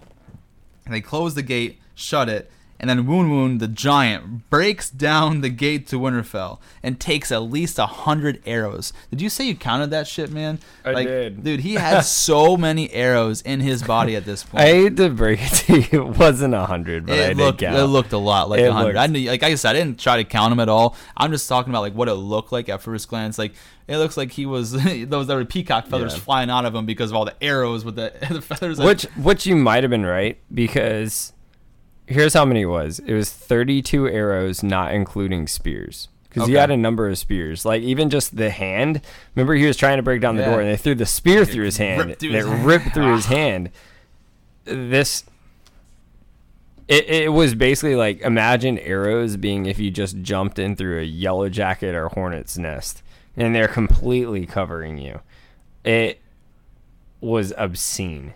Yeah. Is what it was. So after they break down the gate to Winterfell, Jon's army enters behind and take out the rest of the Bolton's men. But then Ramsay shoots an arrow through Woon Woon's eye and kills him. which If kind you of had sucks. a fucking door as a shield, you wouldn't have the problem now, would you, Woon? Dude, he was like on his knees for how many arrows he took, and it almost reminded me of Boromir at the end of the Fellowship of the Rings. That's exactly he was like what it on was. his knees, and he just had so many arrows he was just spent. And then instead of like Aragorn coming to save the day from taking an arrow in the face, he got the arrow to the face. And you know who our boy Boromir is? Yeah, Netty. So Ned Stark, That's- Sean Bean. So when woman's looking at John, and like, you know, there's mutual respect there, like, you know, you've done so much for us, thank you. And then he takes an arrow to the eye. John looks at Ramsay, and Ramsay goes, "You once offered me single combat. I think that sounds like a great idea." So John grabs a shield off the ground, a Bolton shield nonetheless. Ramsay shoots an arrow at him, and John grabs it just puts it in front of him, and the arrow comes through like partially, but he blocked 3 arrows by the time he got to Ramsay. Ramsay goes to line up for the 4th arrow. John knocks the ball out of his hand and jumps on top of him and just ground and pound MMA style just beats his face Fight in. Club. If Like, any of y'all oh have my seen that scene in gosh. Fight Club, where he was like, let us play, let us use the basement, Rick. Yeah, it was literally like just bleeding everywhere. His face was literally decaying as he's smashing it and caving it. And the scary part is Ramsay's like smiling the entire time. Like that's like, he's an insane person. He's like, ah. So like now, and Sansa has to look up and see Sansa's like watching him do this, and before he like lays off, he would have killed Ramsay with his bare hands if Sansa wasn't there, because of everything that he's put their family through. And John like lost it. Like that's the one and only time you see John just completely lose all composure, Yeah. man. Just like straight up, like he doesn't care about honor, doesn't care about anything. He's like, I'm gonna fucking kill you with my bare hands. It was literally like that Fight Club scene with Brad Pitt where he's got blood everywhere and he's like, let us use the basement, Lou! Let us use the basement! Like, blood is everywhere. It's not until even this point, even the audience is like, wow, they won. Yeah, and so now I actually put this back up. Is like the direwolf sigil flies over Winterfell once more. They drop down all the Boltons. The direwolf flies over Winterfell. The Starks have it once again. The big victory from when they like lost Winterfell to all the bad things happening back. This has been 6 years in the making, and we finally got their home back. So I thought that was pretty cool. And at the very end, you know, Ramsay's in the kennels with his dogs, and Sansa goes in there, and what's he say? Ah, my beloved wife. What do you have? Do you actually have the quotes? Because I feel like do. It's all you, bro. You know It's I'm a all quote you. guy, man. Take it, bro. You got this part. So he looks at Sansa. Keep in mind, you know, he's completely blood's everywhere. Face is pretty much bashed in, dripping off his fingertips. Our time together here is about to end. You can't kill me. I'm part of you now. And at this point, you know, Sansa, She responds.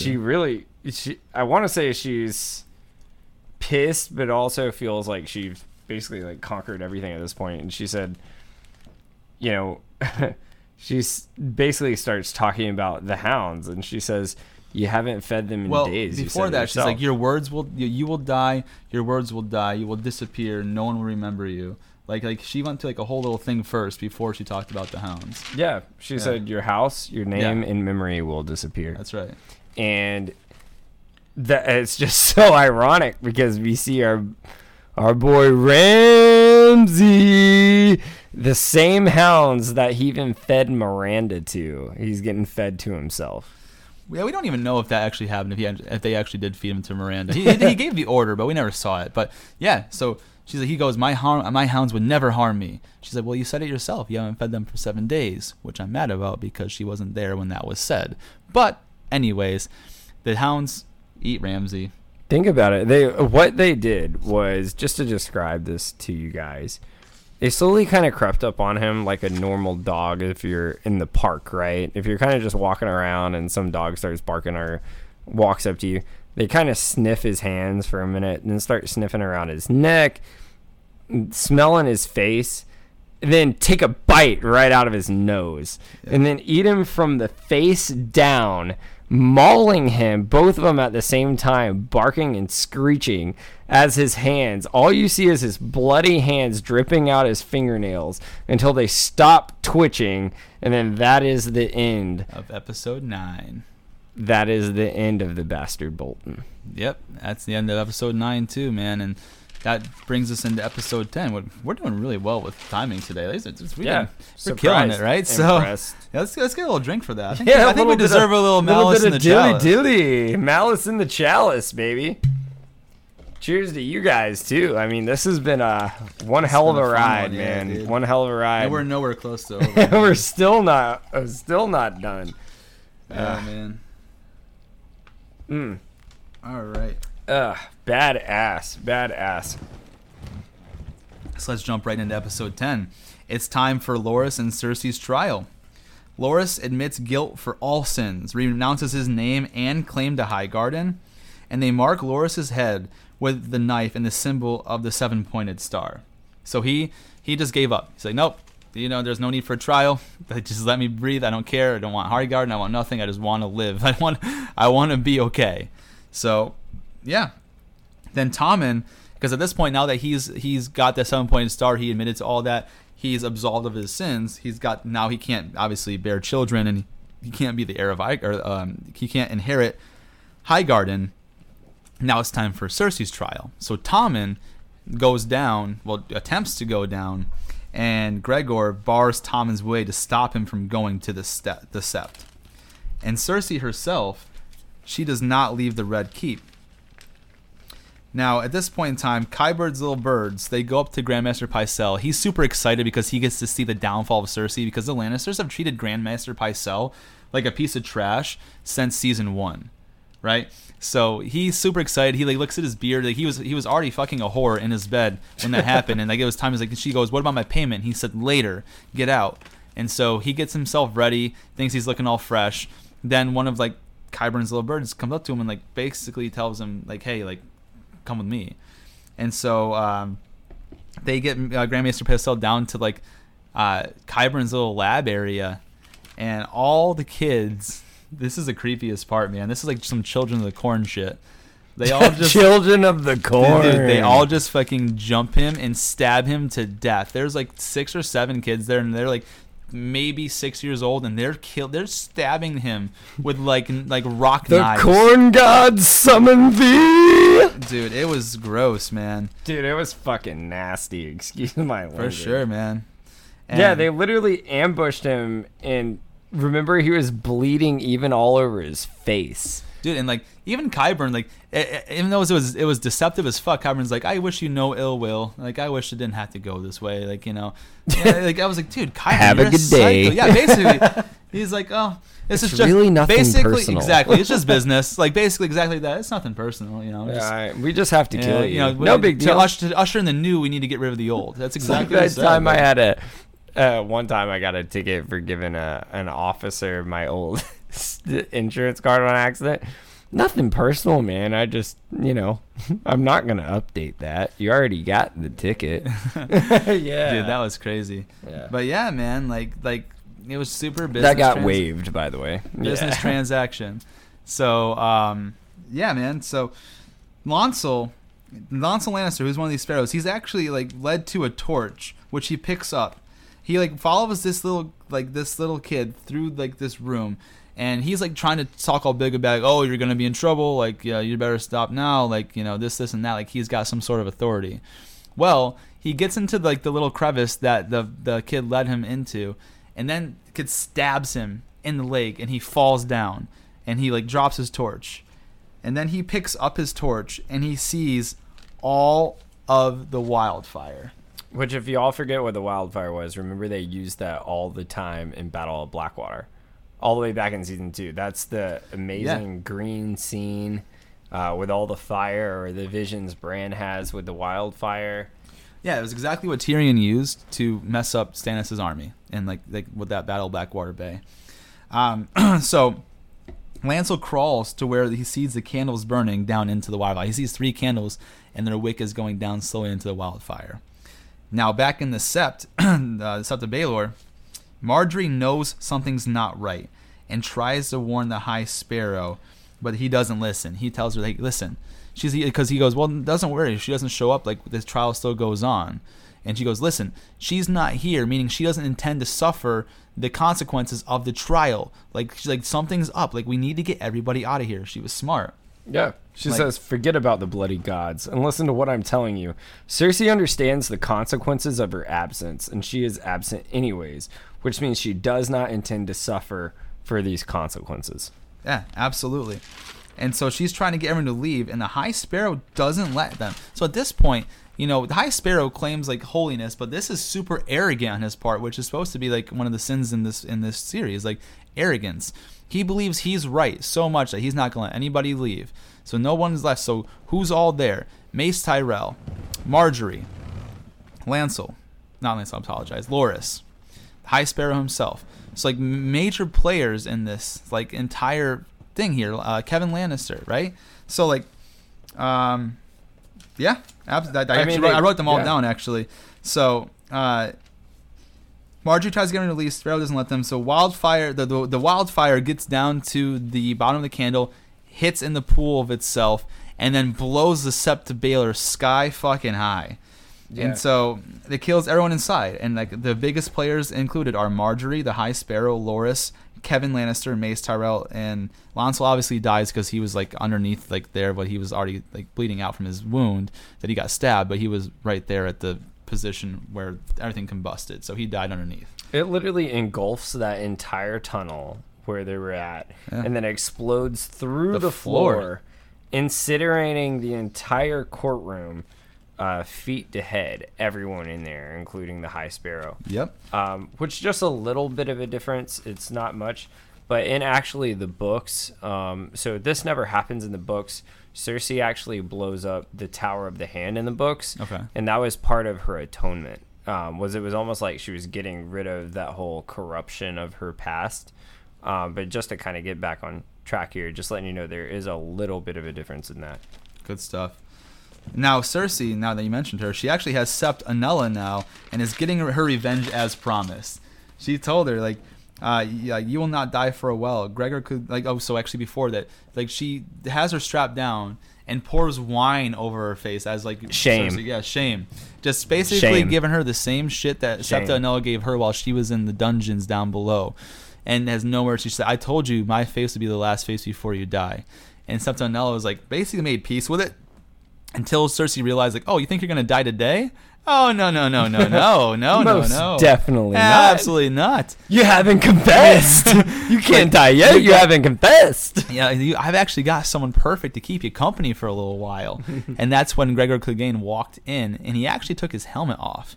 And you don't really get to see much, but he does remove his helmet, and you get a decent look at his face for the first time. You get like a shadowed look at his face. You have an idea of what he's going to look like later on. So, and then you can hear Septa Anella scream because she's terrified. Because I don't know if Cersei gave Gregor Clegane orders to rape her or just be in there. I don't know what it was, but it definitely terrified the shit out of her. See, I don't think it's rape because I can't see him as even a person at this point. He's almost like That's something Cersei would Lady do, though. Stoneheart. It's I don't know. Like I said, like that's all speculation, be guys. That's determined. not true. Like Yeah. I don't know, but yeah. And so at that point, torture her. I would definitely say, definitely. so Tommen, he learns of what happens at the Great Sept and everyone who died. So he removes his crown and walks away. Like, he's like looking out the window. He removes his crown, walks away from the window. Then he walks back up to the window and just fall jumps right outside. Like, Later. just doesn't even like Peace. he just like walked as if there was still ledges there for him to walk on, walked straight out the thing and fell straight down. And do you mind if I say Big something? suicide. Oh yeah, big issue. But what I was gonna say was I actually have the quote. Cersei gives this amazing monologue as she's pouring the wine. Yeah, do your over thing, her. bro. Yeah, absolutely. And you kind of feel like good for Cersei because she's getting revenge at this point for what they put her through. But at the same time, you're like, wow, this is fucked up. She says, confess. Confess it felt good beating me, starving me, frightening me, humiliating me. You didn't do it because you cared about my atonement. You did it because it felt good. I understand. I do things because they feel good. I drink because it feels good. I killed my husband because it felt good to be rid of him. I fucked my brother because it feels good to feel him inside me. I lie about fucking my brother because it feels good to keep our sons safe from hateful hypocrites. I killed your high sparrow and his little sparrows, all his septums, all his scepters, all his filthy soldiers because it felt good to watch them burn. It felt good to imagine their shock and their pain. No thought has ever given me great joy, even confessing feelings good under the right circumstances. Yeah, dude. Like, how fucked up is that? That was a good monologue, bro. Good job. Yeah, I actually got it right. Yeah, that was straight. That was straight. Yeah, good stuff. If it's Valyrian or if it's that, I can get it. Yeah. So, yeah. Now, we go back to Jaime Lannister over there. Like, they're celebrating their victory with the Freys at the Twins. And, you know, so Walder Frey is giving this big speech about how the alliance of the Lannisters and the Freys are so great. And, like, the words of their alliances, the Freys and the Lannisters send their regards. And Jaime straight up disrespects Walder Frey to his face. Walder Frey comes down and sits down. And Jaime goes, "We gave you the Riverlands to hold the Riverlands. If we have to ride north and take them back every time you lose them, why do we need you?" Yeah. Straight up, right to his face, like this guy who can't take criticism. Jaime Lannister like doesn't give a shit. Like this guy has been, you know, he had the red wedding. Like he did the red wedding. Like he like backstabs all his, you know, like alliances. Jaime's like, I don't care. Try something, buddy. Yeah. This literally goes into Walder Frey is that guy in a damn group project that does nothing the whole time, and then you get the A and he's like, damn, I worked so hard on that project, Mom, I got an A. I just killed that A, man. And then they're all sitting around, they're like, what did you do? Yeah, you did nothing. Like, why do we need you? And then that kind of cuts us over to Sam and Gilly, who arrive at Old Town in the Citadel. And the man is super awkward. And he goes, this is very irregular. And the record still indicated that Jeor Mormont, like this is how outdated the Citadel is. Which is kind of scary because that's where everyone gets their most updated information from, including when winter is coming and things of that nature. So really, they still have Jeor Mormont as a Lord Commander and Maester Aemon as the Maester. Which I get having Maester Aemon as the Maester because he just recently died. But Jeor Mormont's been gone for years. And how have they not had any sort of word from there? That was my question. Right. But yeah. And I do want to bring this up real quick because in the books, a lot of people don't know. So Walder Frey, Mace Tyrell, Marjorie Tyrell, Loras Tyrell, Tommen, and High Sparrow are all still alive because none of this actually happened. Yep, good point. Good place to bring that up. Yeah, man. So then Sam is actually permitted to use the library. He's taken there and he's overwhelmed at the amount of books and history in that one place. You can see it kind of overtaken, which kind of makes me happy for Sam because there's not much that Sam has to be happy about during this entire series of a Song of Ice and Fire. Sam never, like, outside of like having sex with Gilly for the first time, like everything else has really not gone well for Sam, right? So right. It was just a good, like, innocent moment that I decided I want to throw in there. But now we get to this real good stuff. We get some fire burning from our boy Davos, man. Yeah. So this part gave me chills. Yeah, just man. Like you were saying. I'll let you take it from here. This is your scene. All right. So Davos confronts Melisandre about burning Shireen. So they have like a big emotional blowout, and this is the first time we see Sir Davos lose it. Like, do you have the full quotes, bro? Yeah, I have the quotes. Do it. I want you to do it. I was gonna let you do it. Nope. All okay. you. Let me get to the quotes first. One step ahead of me here. I had all this extra history that we jumped into earlier. Yeah. So Sir Davos, like, you know, he's basically broken at this point because he saw her as a daughter. Yes, he did. He really did. And it's Shireen. Mm-hmm. Shireen. How do you say it? Shireen, you got it right. Shireen, I said it right. Okay, I always doubt myself on those names. But yeah, when he saw that wooden horse and he says, I love that girl like she was my own. She was good. She was kind. And you killed her. And Melisandre said, I've been ready to die for many years. If the Lord was done with me, so be it. But he's not. You've seen the Night King, Jon Snow, and you know the Great War is still to come. You know the army of the dead will be upon us soon, and you know I can help you win the war. And that's because Jon was siding with Sir Davos at this time. And it's breaking Sir Davos down. Am I jumping the gun here, or do you have this quote where Sir Davos tells her like, "If your God tells you to murder children, your God is evil." That's a great quote. I didn't write that. Yeah, one down. like that was like that one That thing was that a really stuck good out one, to me too. like heavy, man. Do you want me to look that one up for you? No, like that just I just remembered that. I just didn't know if you had that there. Yeah. Well, basically, Yeah. the point is, Sir Davos, like, this is really when you A find guy him. who's super like calm, collected, and cool, has a silver tongue in all these situations, loses his his cool. loses it. He goes, "How many had to die because you were wrong? You were wrong about Stannis. You were wrong about like all these things." So, because Melisandre, admitted it, and so he, Sir Davos goes to Jon Snow. He goes, Executor. He goes, I asked permission to execute this woman for the crimes of murder. She admitted to the crime.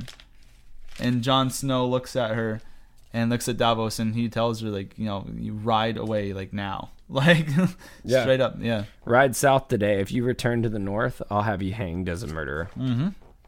I mean, it's Straight just up. like, even John, You don't Which is burn children, man.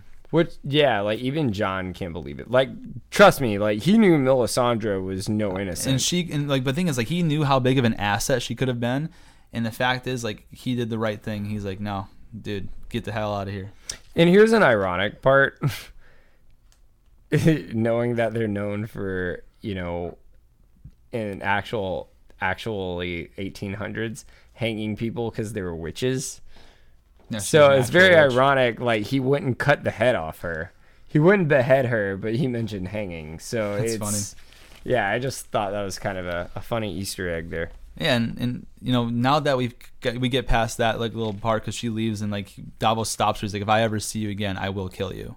Like, you don't ever see, like, Davos is an admitted guy he's admittedly told everyone, "I'm not good at fighting. I'm not a warrior. I'm nothing." But he doesn't give a shit. He's like, "Dude, you come back, I will kill you. I don't care." Yeah. Like, so I thought that was pretty cool. And then we go back to the Citadel, kind of what I was talking about. The White Raven is sent out from the Citadel, which basically is a declaration that winter is here. Do you have any history on the White Raven? So the only thing I have on the White Raven, like, funny ravens. Remember when I used my malice card that episode? But actually, the White Raven's a little bit different in the books. It actually goes out to King's Landing. I don't really have a lot of history on that. Have you seen anything on that? Yeah, basically what the White Raven, it's the symbolism of, like, so you guys have to understand it in Westeros, in the series of A Song of Ice and Fire. Seasons last like absurdly longer than they last like for us. Like, winter will be a couple months, summer will be a couple months. So summer has lasted for like 11 years. They call it, you've been like around during the long summer when like Ned was talking to Arya. You never seen a winter. So meaning like this was the declaration of the long winter coming. Like this, like it's here. Like this is the official notice. Winter is no longer coming. Winter is here. And that's a very big point, because a lot of viewers and our listeners don't know, because, you watch this show for the first time, you're like, well, what the hell? Like, winter's been going on for like 11 years right now, and now they're all grown up, or summer, and now winter's finally here. Like, that's a great point you brought up, because it reminds everyone their seasons are not our seasons. Yeah. They're not calendar seasons here that we're talking about. Almost like if you go back to the Bible, like where, they say, this plague will go on for a little season, or this will be let out for a little season. It doesn't mean seasoning that you're putting on food. It doesn't mean season on a calendar. It's completely different. It's just to their time. Yeah, for sure. Great way to break that down. And so now we go over to Olenna and Dorne. She's in Dorne, guys. Olenna from High Garden's in Dorne. Dirty Dorne! At Illyria's request. Get your and dirty she on. offers Olenna her heart's desire after Cersei killed all the future of Tyrells. And what I thought was cool here is not only did they have this conversation back and forth, because Olenna, she's kind of cranky and she thinks she knows better than everybody, so she kind of has like a little bit of like attitude back and forth. They're like, "Oh, how can you give me what I want? You don't know what I want." Blah blah blah. Like, I want no revenge. I don't want this. I want revenge. And so Lord Varys appears as their ally, promising fire and blood. Do you guys remember what that fire and blood? Who's that come from? Foreshadowing, just kind of throwing that out there, and guess who he's working for. Foreshadow. I will take it. What is mine, I will take it. Yep, absolutely. And now talking about our girl, Big Danny, she goes over, we're over here in Marine now, and she tells Daario Naharis that he will not be going to Westeros. She tells him that he will rule over Marine with the Second Sons. So what this kind of tells me is she never truly trusted the Second Sons as an army because they always fought for gold and not loyalty. But she did have a good feeling for Daario because she left him in charge of the city that she took over. But now that she knows that she's got a bunch of Dothraki that are like promised all loyalty to her, she knows the Unsullied are loyal to her. Like she's got 3 full-grown dragons now. She's okay with not using the Second Stones, and she's almost like hesitant, because she knows that the Second Stone's loyalty only goes as far as the gold. So just something I want to bring up. Yeah, no, and I mean, you really bring up a good point, because this is a debate we always have on the show. Like, did she ever actually love Daario? And I don't think she did. No, she definitely didn't. And it's so funny because Daario, he's so smooth, even in rejection. He goes, I'm full of self-pity, for who comes after you? Like, you're the mother of dragons. You're the queen. Like, it was so cool, man. Like, he's just so smooth with it, even in rejection, because she turned him away. Like, nah, you're not coming with me. Here's a thing, though, is Daario, I think, really saw what she was. And we didn't bring this up a lot last episode, but there's even a part where he says, "You're a conqueror." I think we brought it up just a little bit. Yeah, we just said the quote. Yeah, we said it. And here's the thing is, he realized, she's never been the greatest politician in the world. That's why she has Tyrion. But damn, she can take over a kingdom. For sure. She's come from nothing all the way to something. But through this whole process, she's grown with him these past 2 seasons. And just like I was saying, it's like that lust in the club. We move in the club and we shake our stuff. She never really had love for him. No, it's actually the next thing. If you look at it right here in my notes, Danny never loved Daario. That's the next thing I had written down. Danny never loved Daario because what were her exact words when Tyrion's like, it's never easy letting go of ones you love. She's like, I didn't love him. Like, I was just impatient to get on with it.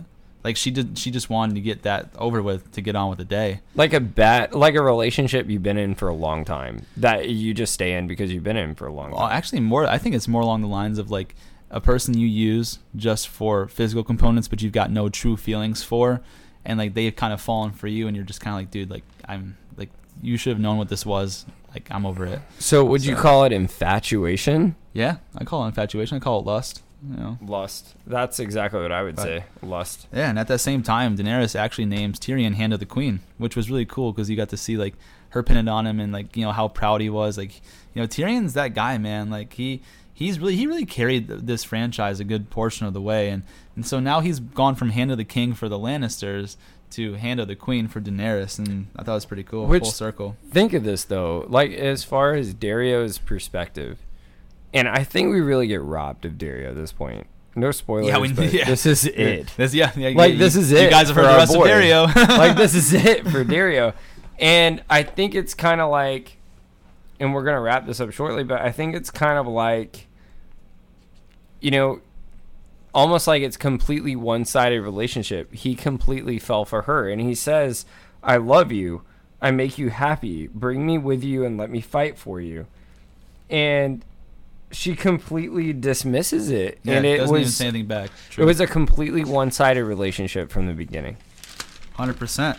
Now we go over to our little weasel, Walder Frey, sitting at his table waiting on his sons, Black Walder and Lothar.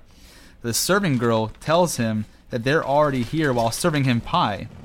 So Walder was eating his sons in the pie. That's the crazy part. No, Lord Frey, they're here. And he's like, where? I don't see them. Like, no, that was dead on. Where?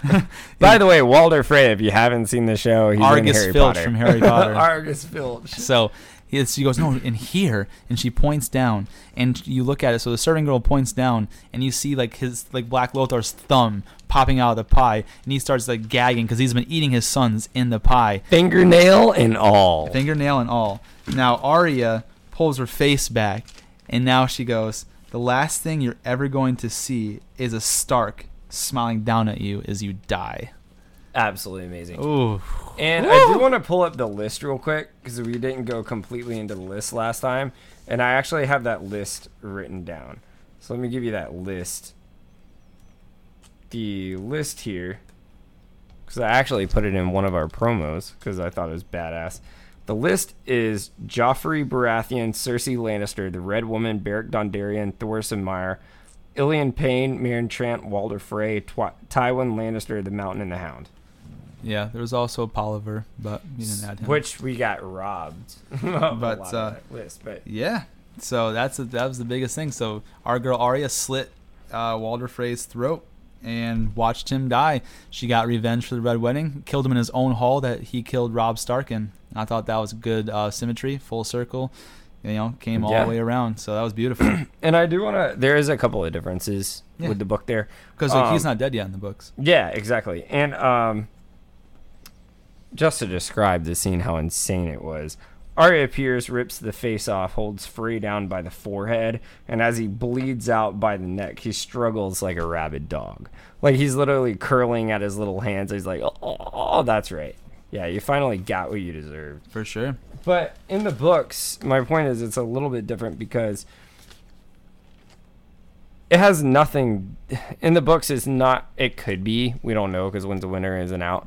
But it's not confirmed that Arya had anything to do with the pies. The pies actually were basically summoned. They were at this wedding that actually happened with the pies where someone ate into them. And it actually was Seaman Frey that disappeared from the White Harbor. And it hasn't been confirmed.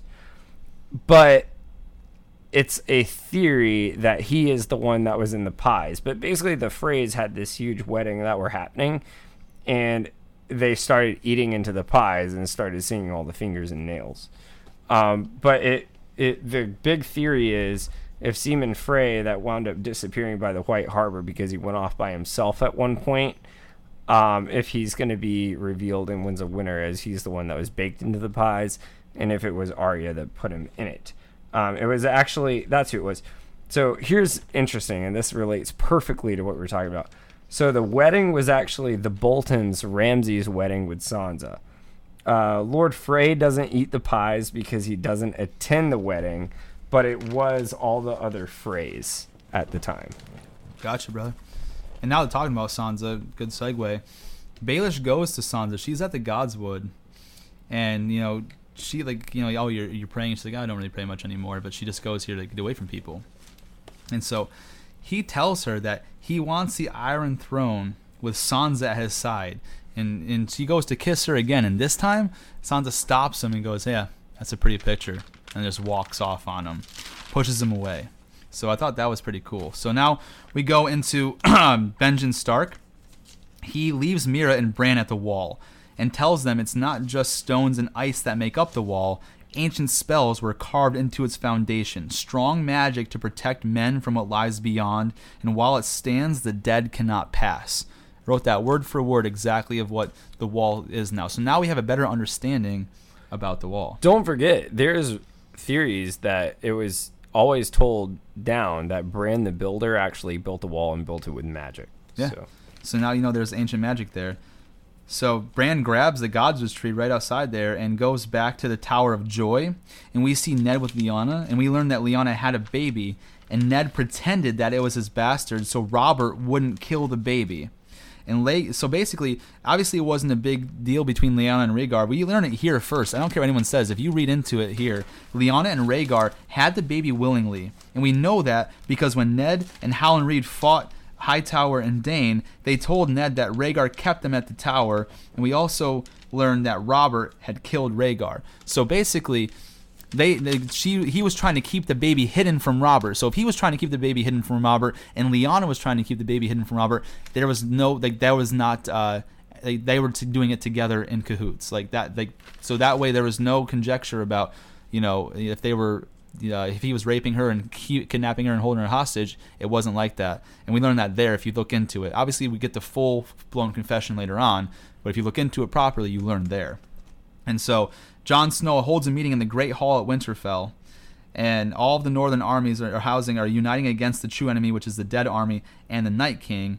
And Lady Mormont puts all the houses in their place. She makes this big old speech, makes them all, like, shames them all, and even the biggest, burliest men's like, lady, like, I'm ashamed to admit this. And, like, anyways, long story short, Lord Manderley is the first to proclaim Jon Snow as King of the North, and all the northern houses now hail Jon Snow as the King of the North. And I actually have that speech. Do you mind if I read it real quick? Do your thing, brother. So this is probably one of the best monologues I've ever heard. She says, "Your son was butchered at the Red Wedding, Lord Manley, but you refused the call. You refused the cord. You swore allegiance to the House of Stark, Lord Glover, but in the hour of greatness need you refuse the cord." The call. The call. "And you, Lord Kerwin, your father was skinned alive by Ramsay Bolton, still you refused the call. But House Mormont remembers. The North remembers. We know no king but the king in the North whose name was Stark. I don't care if he's a bastard. Ned Stark's blood runs through his veins, and he is my king from this day until the last day." Yep.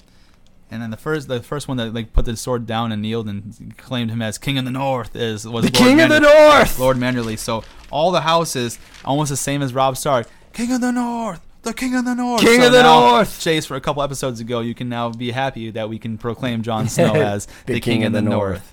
And so Baelish at this point, though, he gives Sansa side eyes as if he thinks that she should be like mad, like not happy about this. Like, she's like, no, this is why I warned you against, Sansa. Like, these are your brother's people now. Like, this isn't your people. He gave her that look, and she kind of, like, was happy for him, and then she kind of got second guessed. And that's the mind games that Baelish plays. And so, over back in King's Landing, with all the children dead, Cersei now becomes queen, and she gets coronated with the crown, and Jaime sees that. And then back to just kind of close out this last episode, Daenerys with the Ironborn, the Unsullied, the Dothraki, and dragons, they're officially headed to Westeros after all this time to take the Iron Throne. This is that moment, man. You're like, holy Boom! shit. It's going down. That's for season real. 6, people! What it do? That's season 6. But, yeah, man. dude, that was badass. Give me some, man. Absolutely. I gotta tell you guys, man, I am pumped to keep rising on this arc. It's been a hell of a ride. We're still taking it there. We're going to give you the content you guys love. We see all your comments. We see the reviews. We see you helped us out getting our YouTube channel up. You go into our website, ridiculouspatronus.blogspot.com. Still subscribe and review. We love your thoughts. Love your comments because we take it into account here. But, man, it's been a hell of a ride right now. It sure has, guys. Keep interacting with us on all platforms. Looking forward to some questions you guys may have or some debates you want to bring up. Like I said, every single time we take this moment to really thank you guys for the support that you've given us all this time. Looking forward to seeing the numbers next week and how much we've grown with you and how you've grown with us. And yes, at the end of the day, this was the conclusion of season 6. It was part 4, season 6 of Game of Thrones. An amazing production here at the Ridiculous Crew. This has been Chase and Josh. Factor Fantasy Signing off.